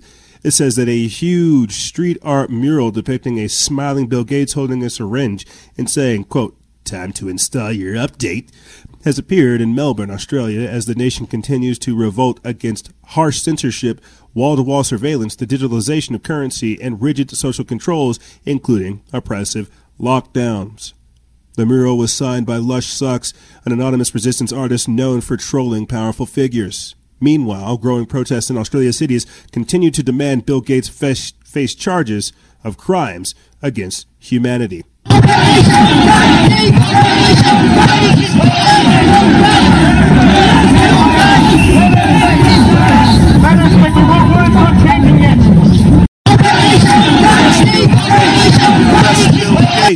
Arrest Bill Gates. They're going to arrest him. I don't think so, but you get where I'm coming from. The idea is the word is getting out. The idea is that people are beginning to wake up. Waking up to the tyranny, waking up to the enslavement. What other better way to explain it than this right here? Major case filed against governor and the state of Ohio for restricting freedom without legitimate justification. That's right. People are waking up not only to Bill Gates, to the COVID-19 lockdowns, but the injustice that's taking place. This is put together by Activist Post. They put this up September 14th. It says Ohio attorney Tom Renz, on behalf of the plaintiffs, has filed a case against the state of Ohio and Governor Mike DeWine. Renz is asking for a jury trial. This case, in the current climate, should provoke intense interest from the public and in every lawyer within the hailing distance. Here's the impressive opening salvo in the court filing. It says, in recent months, entire states have been imprisoned without due process and with the clear threat to impose such lockdowns again. Interstate travel has been severely restricted. Privacy rights have been devastated. Numerous businesses taking without compensations, and many regulations being implemented and without statutory process requirements under the guise of a health emergency that is roughly as dangerous as the seasonal influenza outbreak. The plaintiffs in this case have all been injured in various capacities by these unconstitutional actions, and without action by the court will be left without redress. More terrifying, without action by the court will be setting future precedent that will allow states to withhold fundamental constitutional rights in violation of U.S. Supreme Court precedent, circumventing the various levels of scrutiny applied to such rights and justify such actions under public health emergency orders without subjecting those orders to any real review. Just trust the bureaucrats because they are the experts. Here's the most important point. It says, we humbly ask the court in this case to recognize that the political process of operative orders are invalid if based on false or misleading information, and recognize the criticality that all future emergency orders be based and maintained on clear, honest facts, particularly when such orders are infringing on constitutional rights. In other words, a declared state of emergency cannot stand on the mere basis of arbitrary edict. Facts matter. Actual science matters. Reasons why an emergency declared matter. The people of Ohio are fighting back. And that's important that people understand this, because just last week we were talking about the Department of Health creating like sheltering facilities, FEMA facilities for the people there. So no, people don't want to be taken to these detainment facilities. No, people don't want to have their rights trampled upon. They want to expose these people. They're being exposed. The injustice is being exposed. They want their freedoms back. They want their rights back. This adversity, this COVID-19 infection, some people aren't taking it standing down. Thank God. Thank God we have people fighting back. Thank God we just don't have armchair researchers who say, oh, this is 3D, 4D chess, bro. Like, trust the plan. No, don't trust the plan. No. No, we should not trust the plan. We need to fight back at every level. Right here, Robert F. Kennedy Jr. warns that Anthony Fauci is a fraud, and he has poisoned an entire generation of Americans. And we don't mean with vaccines, even though he's behind the AIDS scandal. There's information that he's worked with Wuhan Biolab and all this other stuff, that he's poisoned the minds of people. He's poisoned the mind of an entire generation. This type of stuff has to be brought to light so that people are aware of this. Ironically enough, this got a lot of traffic right now. It has over 11,000 likes. We put this up September 15th. It's from worldtruth.tv, and it says, during a recent episode of the Thomas Paine podcast, Robert F. Kennedy blew the lid on Dr. Anthony Fauci's extensive legacy of fraud and cover-ups throughout his lengthy medical career in the federal government. It says Kennedy explained that Fauci has been a problematic character all throughout his more than 50-year tenure in public health, during which he has operated as a workplace tyrant and ruined the careers of countless physicians and researchers who, unlike himself, were upstanding and honorable individuals. Now they have Fauci coming out saying that vitamin D is good for you. It's like, wow. So all that stuff we were talking about vitamin C being good for you, vitamin D being good for you, get you some sunlight, UV treatments, like this is good, IV treatments, like, ugh. We had doctors being SWAT teamed for prescribing like casual vitamins to people. And now you have this guy coming out after the fact, not thinking, hey, maybe I should promote getting your immune system together. The vaccine is not the solution. Building your immune system is. Herd immunity is one thing, but why are we not talking about overall nutrition? Poison them.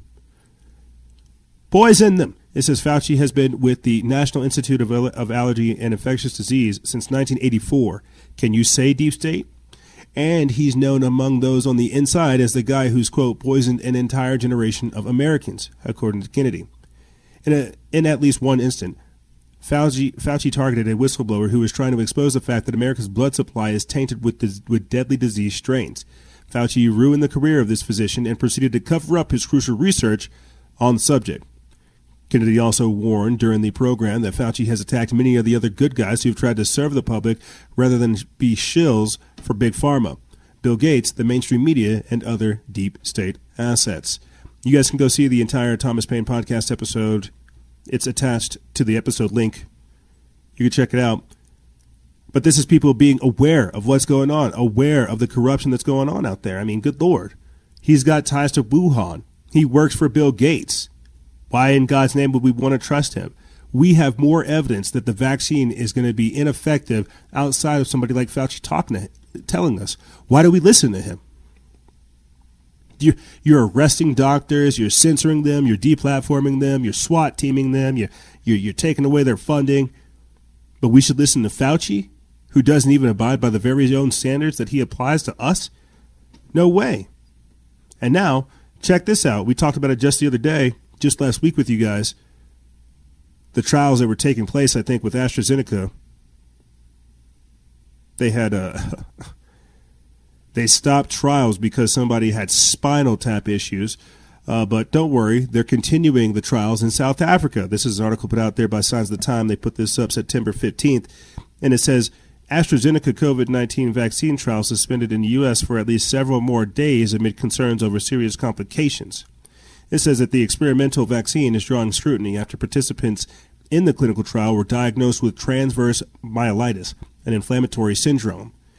The U.S. clinical trials of AstraZeneca's COVID-19 vaccine will be suspended for the next several days as the U.S. FDA investigates a potential side effect, according to Reuters. It says sources told the news agency on Monday that enrollment in the trial was not being reopened until at least midweek, pending the investigation. The FDA did not immediately respond to a request for comment. It says that the British-Swedish pharmaceutical company's clinical trial was suspended last week after one volunteer was hospitalized and reportedly diagnosed with transverse myelitis, which causes inflammation in the spinal cord and is associated with viral infections. It's just like, and you want to shoot people up with this, like live attenuated versions of this? It's going to go away without it. And was this a bioweapons attack? You see, because if this was a deliberate attack, we would have to go to war. The fact that they're not talking about this and allowing for companies to get involved and, get the government involved too, then they can get that money. And then they can act like they can care. Realize this is the same health organization, the same governmental structure telling you that there is more than two genders and they're polluting the water supply.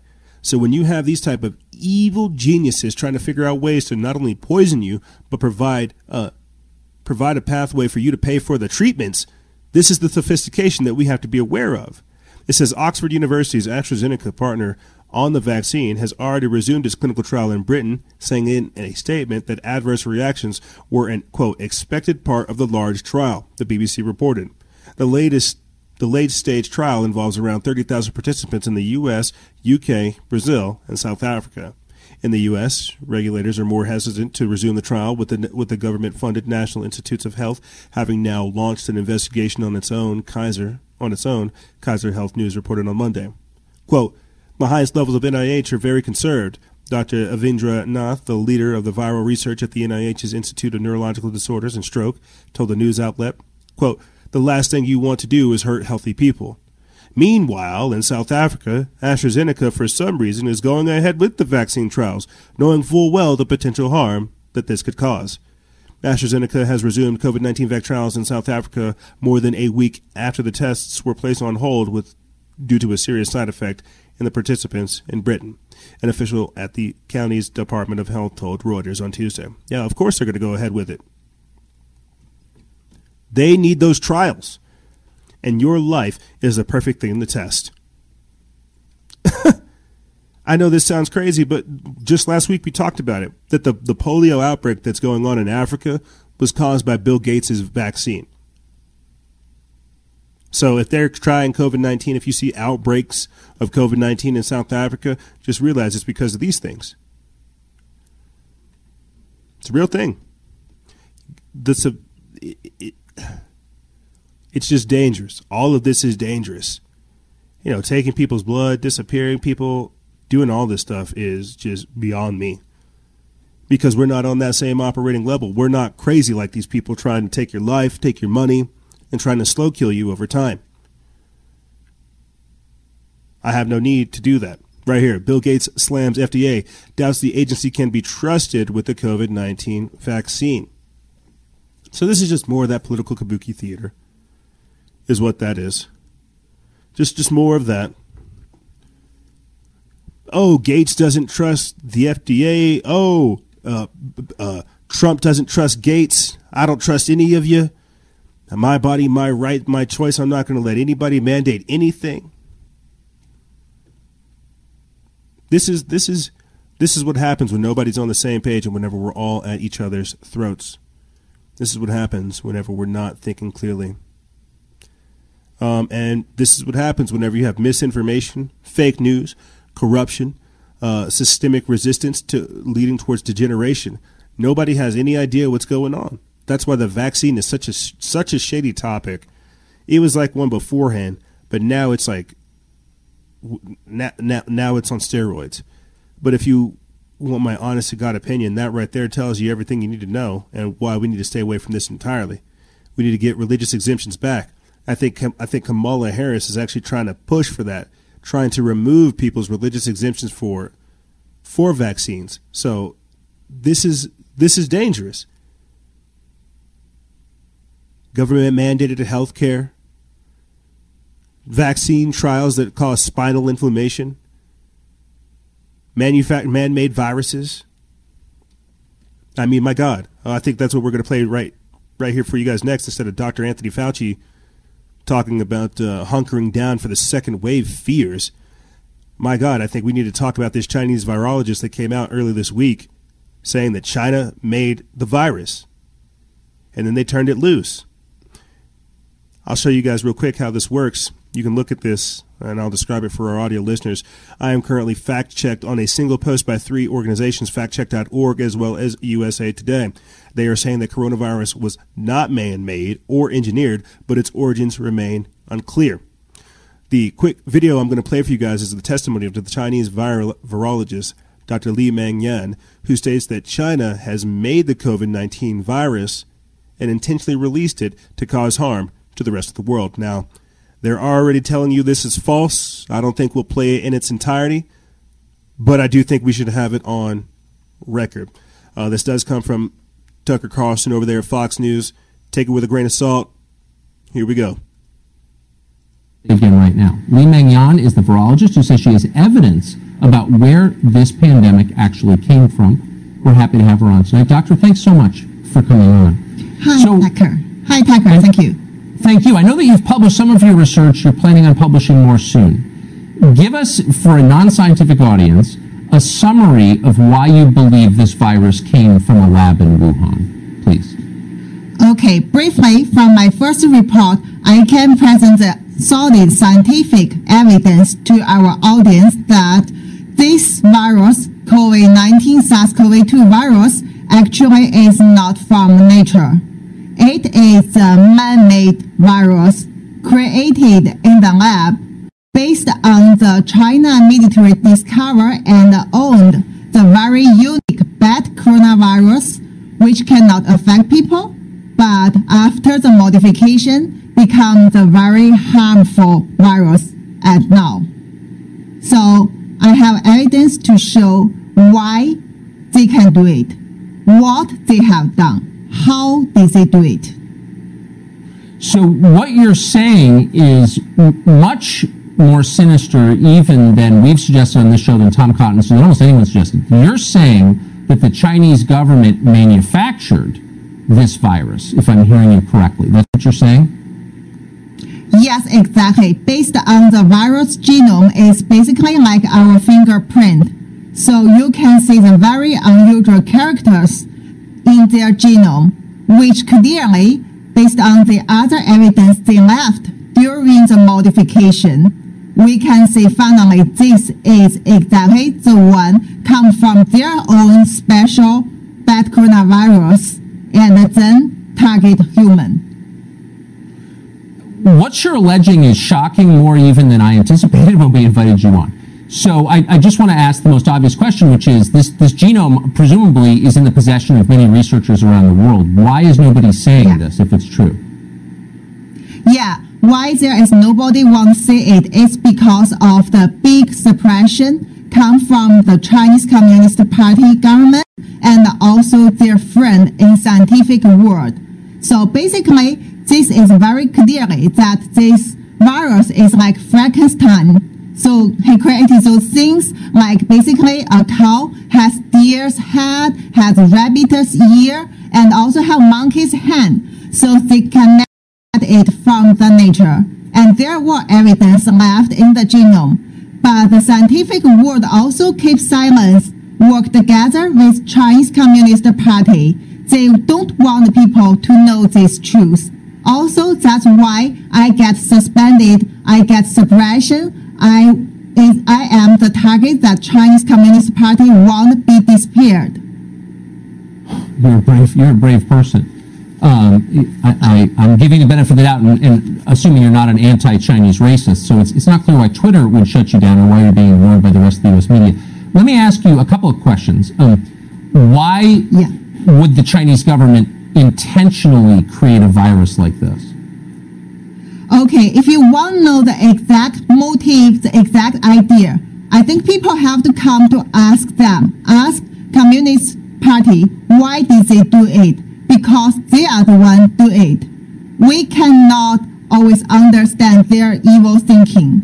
You have to come to ask them. But what we see already proves that they have done that.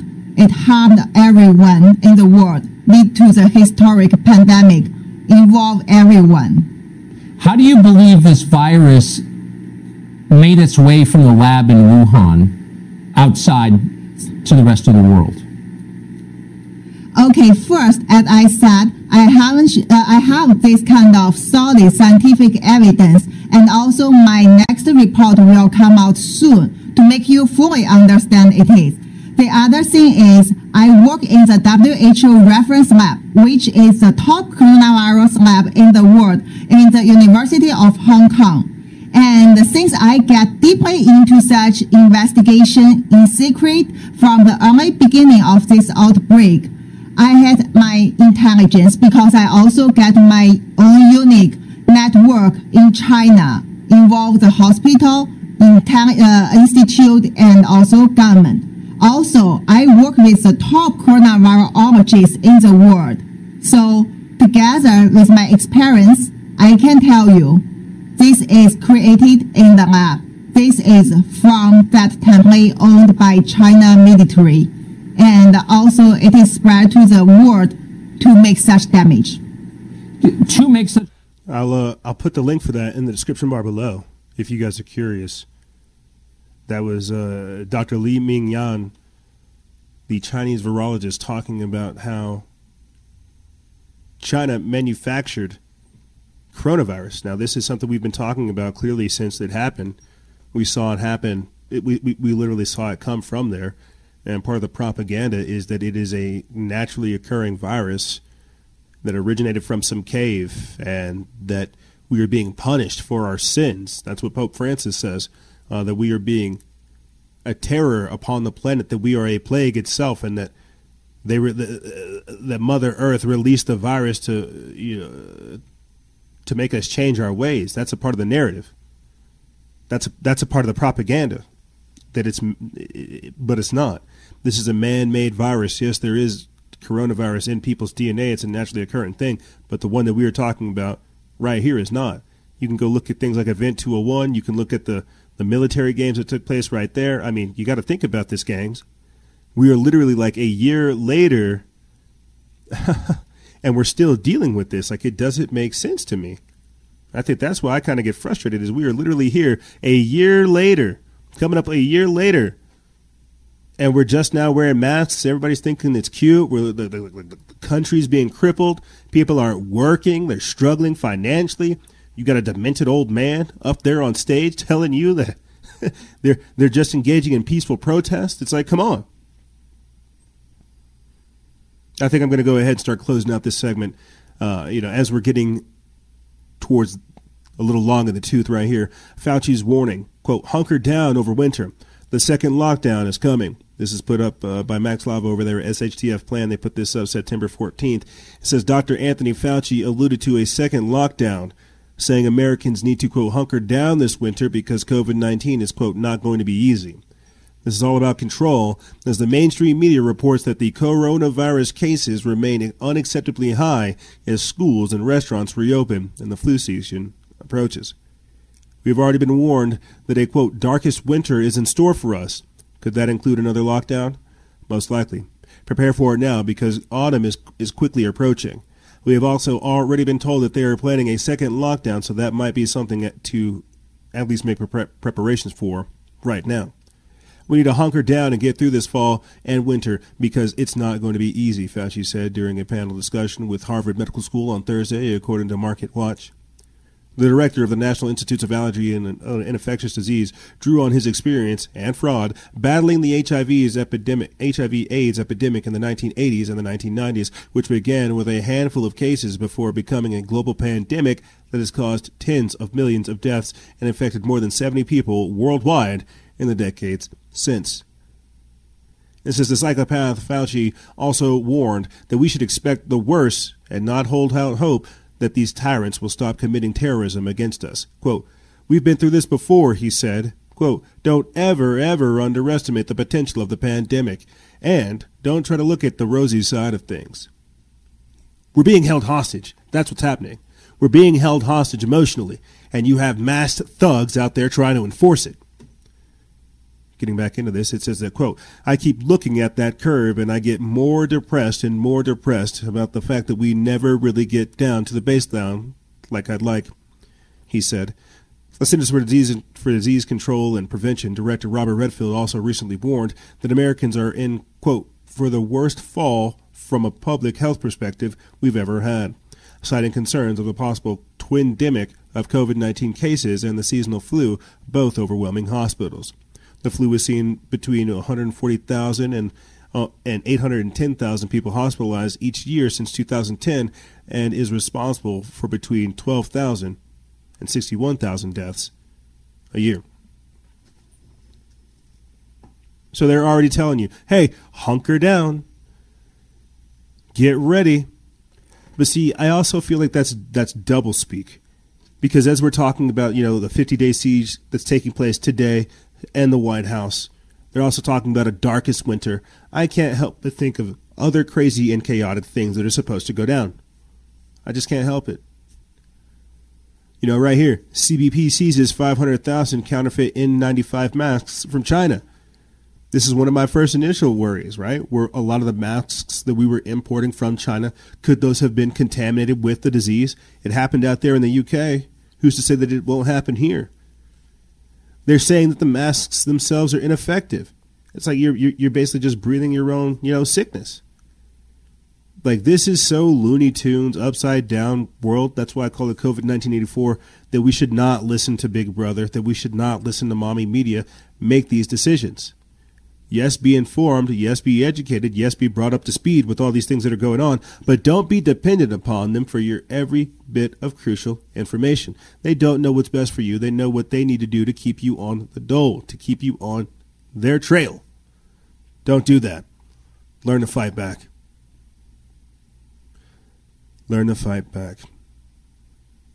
But speaking of fighting back, we're going to take a quick break. And when we come back, we're going to be talking about the troubling times that are on our horizon and why it's imperative that we begin to fight today. You have food banks warning that we're not going back to normal anytime soon. The cost of living continuing to rise amongst Americans as they struggle to get by COVID-1984, as well as the hashtag cancel Netflix trending after the release of that TV show Cuties, or that movie Cuties. That's right. People don't want to see pedophilia on their screens. But again, this is a part of the externalization of the hierarchy. If they can put it out there that they diddle children and that they do these strange things, it'll separate the flock. And that's exactly what they want. They want the people that are malleable. We'll be getting into that and more on the other side. Troubling times is coming your way. We're going to take a quick break and get into this and more on the other side. Ladies and gentlemen, don't go anywhere. This is Freedom Faction over here on Factions of Freedom. And we'll be right back right after this. The radical left has taken over the Democratic Party and food supplies have been completely wiped out. We have our evacuation of all counties. I report complete devastation. We have a giant squall, cloud. We have everything in the path.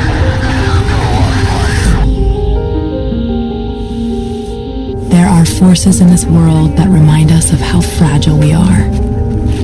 We thought we were safe. We thought it could never happen to us.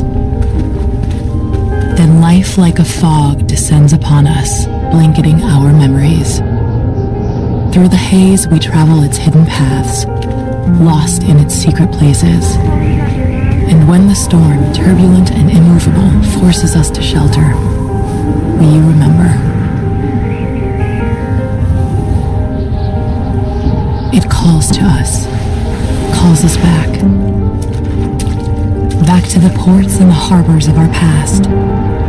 We fight the currents that pull and drag us off course, not a light or star to chart the way. And when we arrive, we don't always know it at first, the places we once loved guised by time. Then we see it, the place we've been trying to get back to. Safe at last, we've found our way home.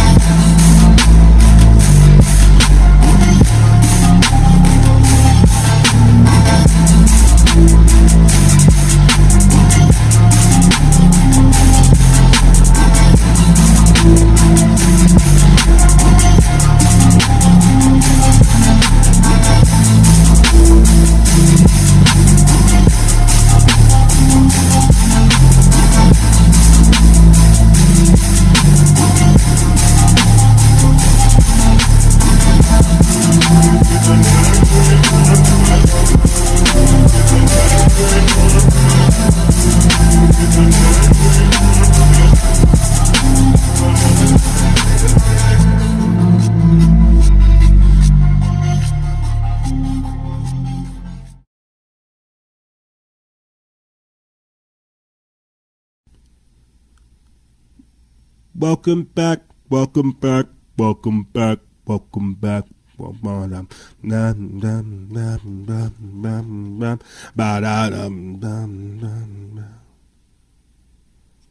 was rated a monster, but nobody wants to see monsters no more. They want shady. I'm chopped liver, and well, if you want shady, this is what I'll give you. And I don't know the rest of the lyrics, but it's the third segment, and we're a little crazy as we get to the end of the show. Troubling times. You know, again, this has kind of been the theme of everything that's going on throughout this entire episode, that the times, like, there is nothing new under the sun, and that the times try the man's soul, and that it's the times that make the man, it's the man that fits the time, and this type of nonsense. You get me?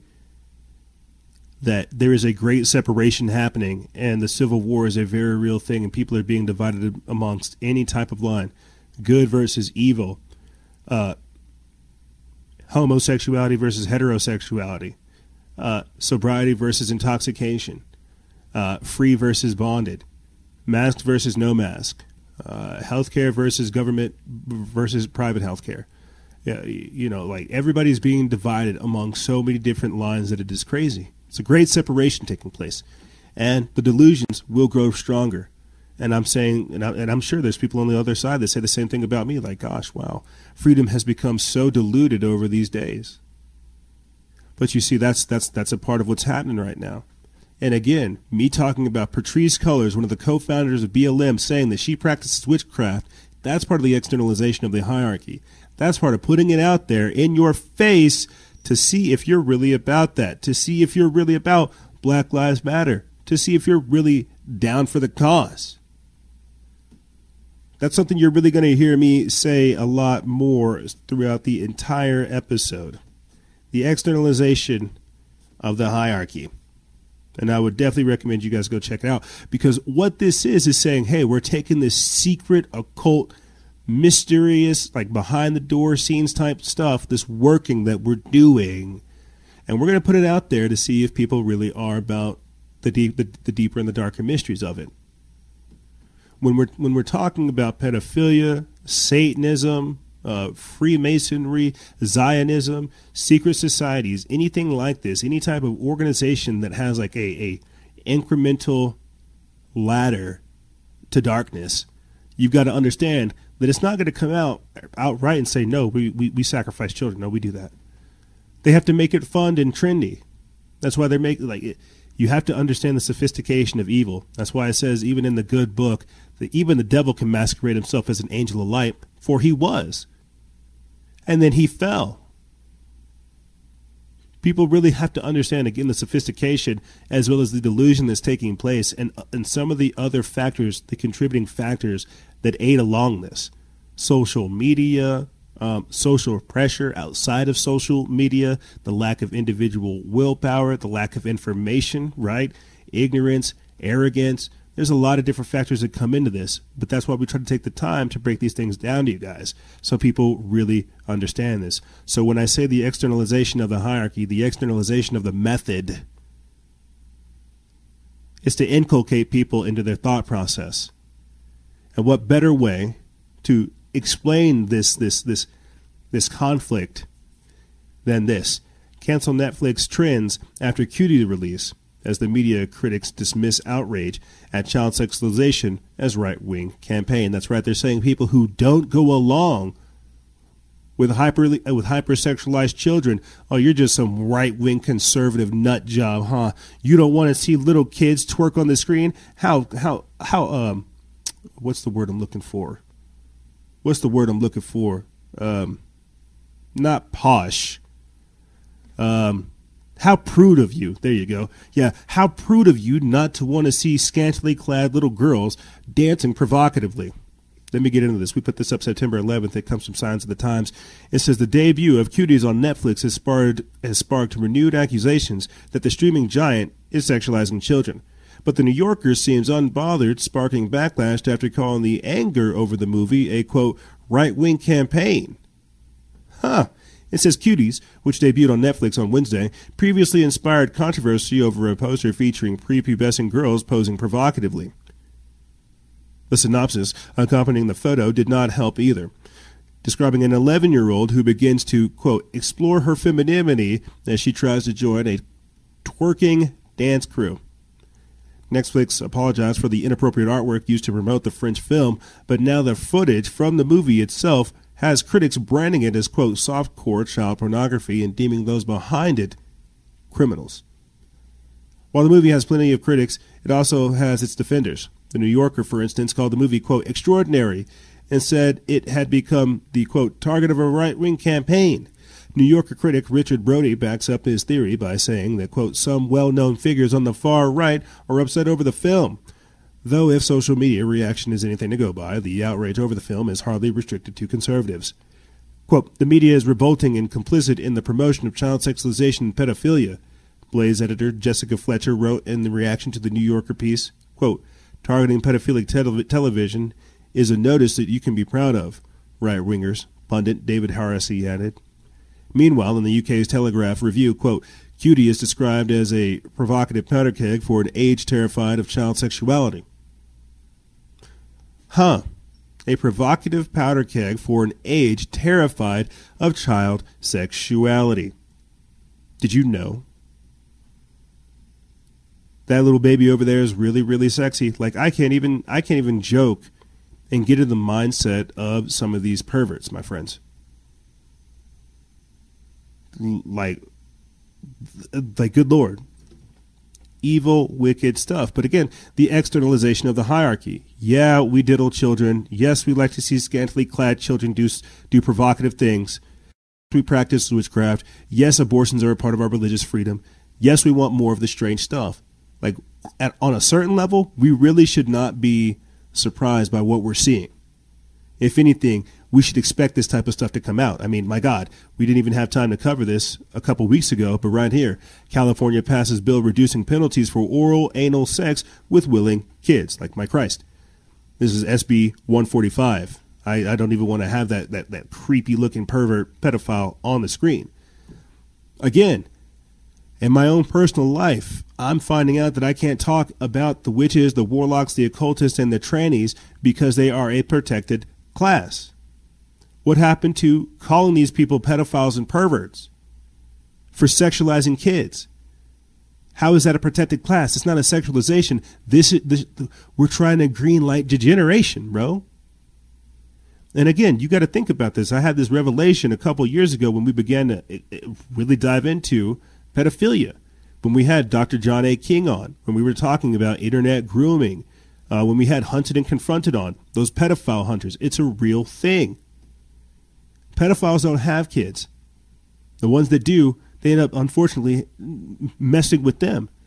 The way that a pedophile breeds is the same way that a vampire breeds. It infects others with its sickness. And I don't mean to sound vindictive, but it's just how it works. It's not right. Oh, this person just loves kids. Well, how about you have kids and let this man... It's disgusting. It truly is disgusting. Let me get into this and then I'll continue on. This is what I mean by troubling times.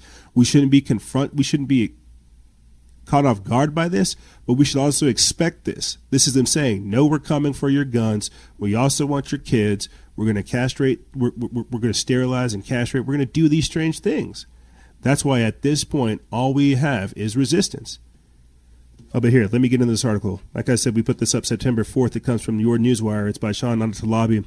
It says California lawmakers passed a bill this week that would reduce penalties for adults who have oral or anal sex with a willing child if the sex offender is within 10 years of age of the victim. The controversial bill now heads to the desk of Governor Gavin Newsom.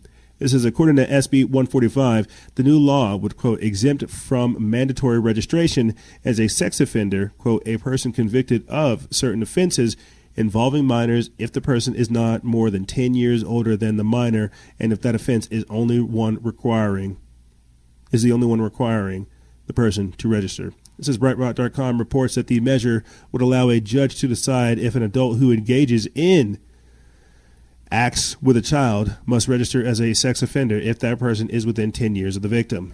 I don't even really want to continue to go on into this because it's just perversion. It says in January 2019, the San Francisco Examiner reported on the introduction of the bill by State Senator Scott Wiener, who claimed the current law, which states that oral and anal sex between an adult within 10 years of the age of a willing minor requires the adult to be a registered sex offender, discriminates against LGBT individuals. I can't even. I literally can't even. I like want to throw up in my mouth. I legit want to throw up in my mouth because you're literally saying that it's okay for pedophiles to do this. Like, oh, don't worry, it's okay.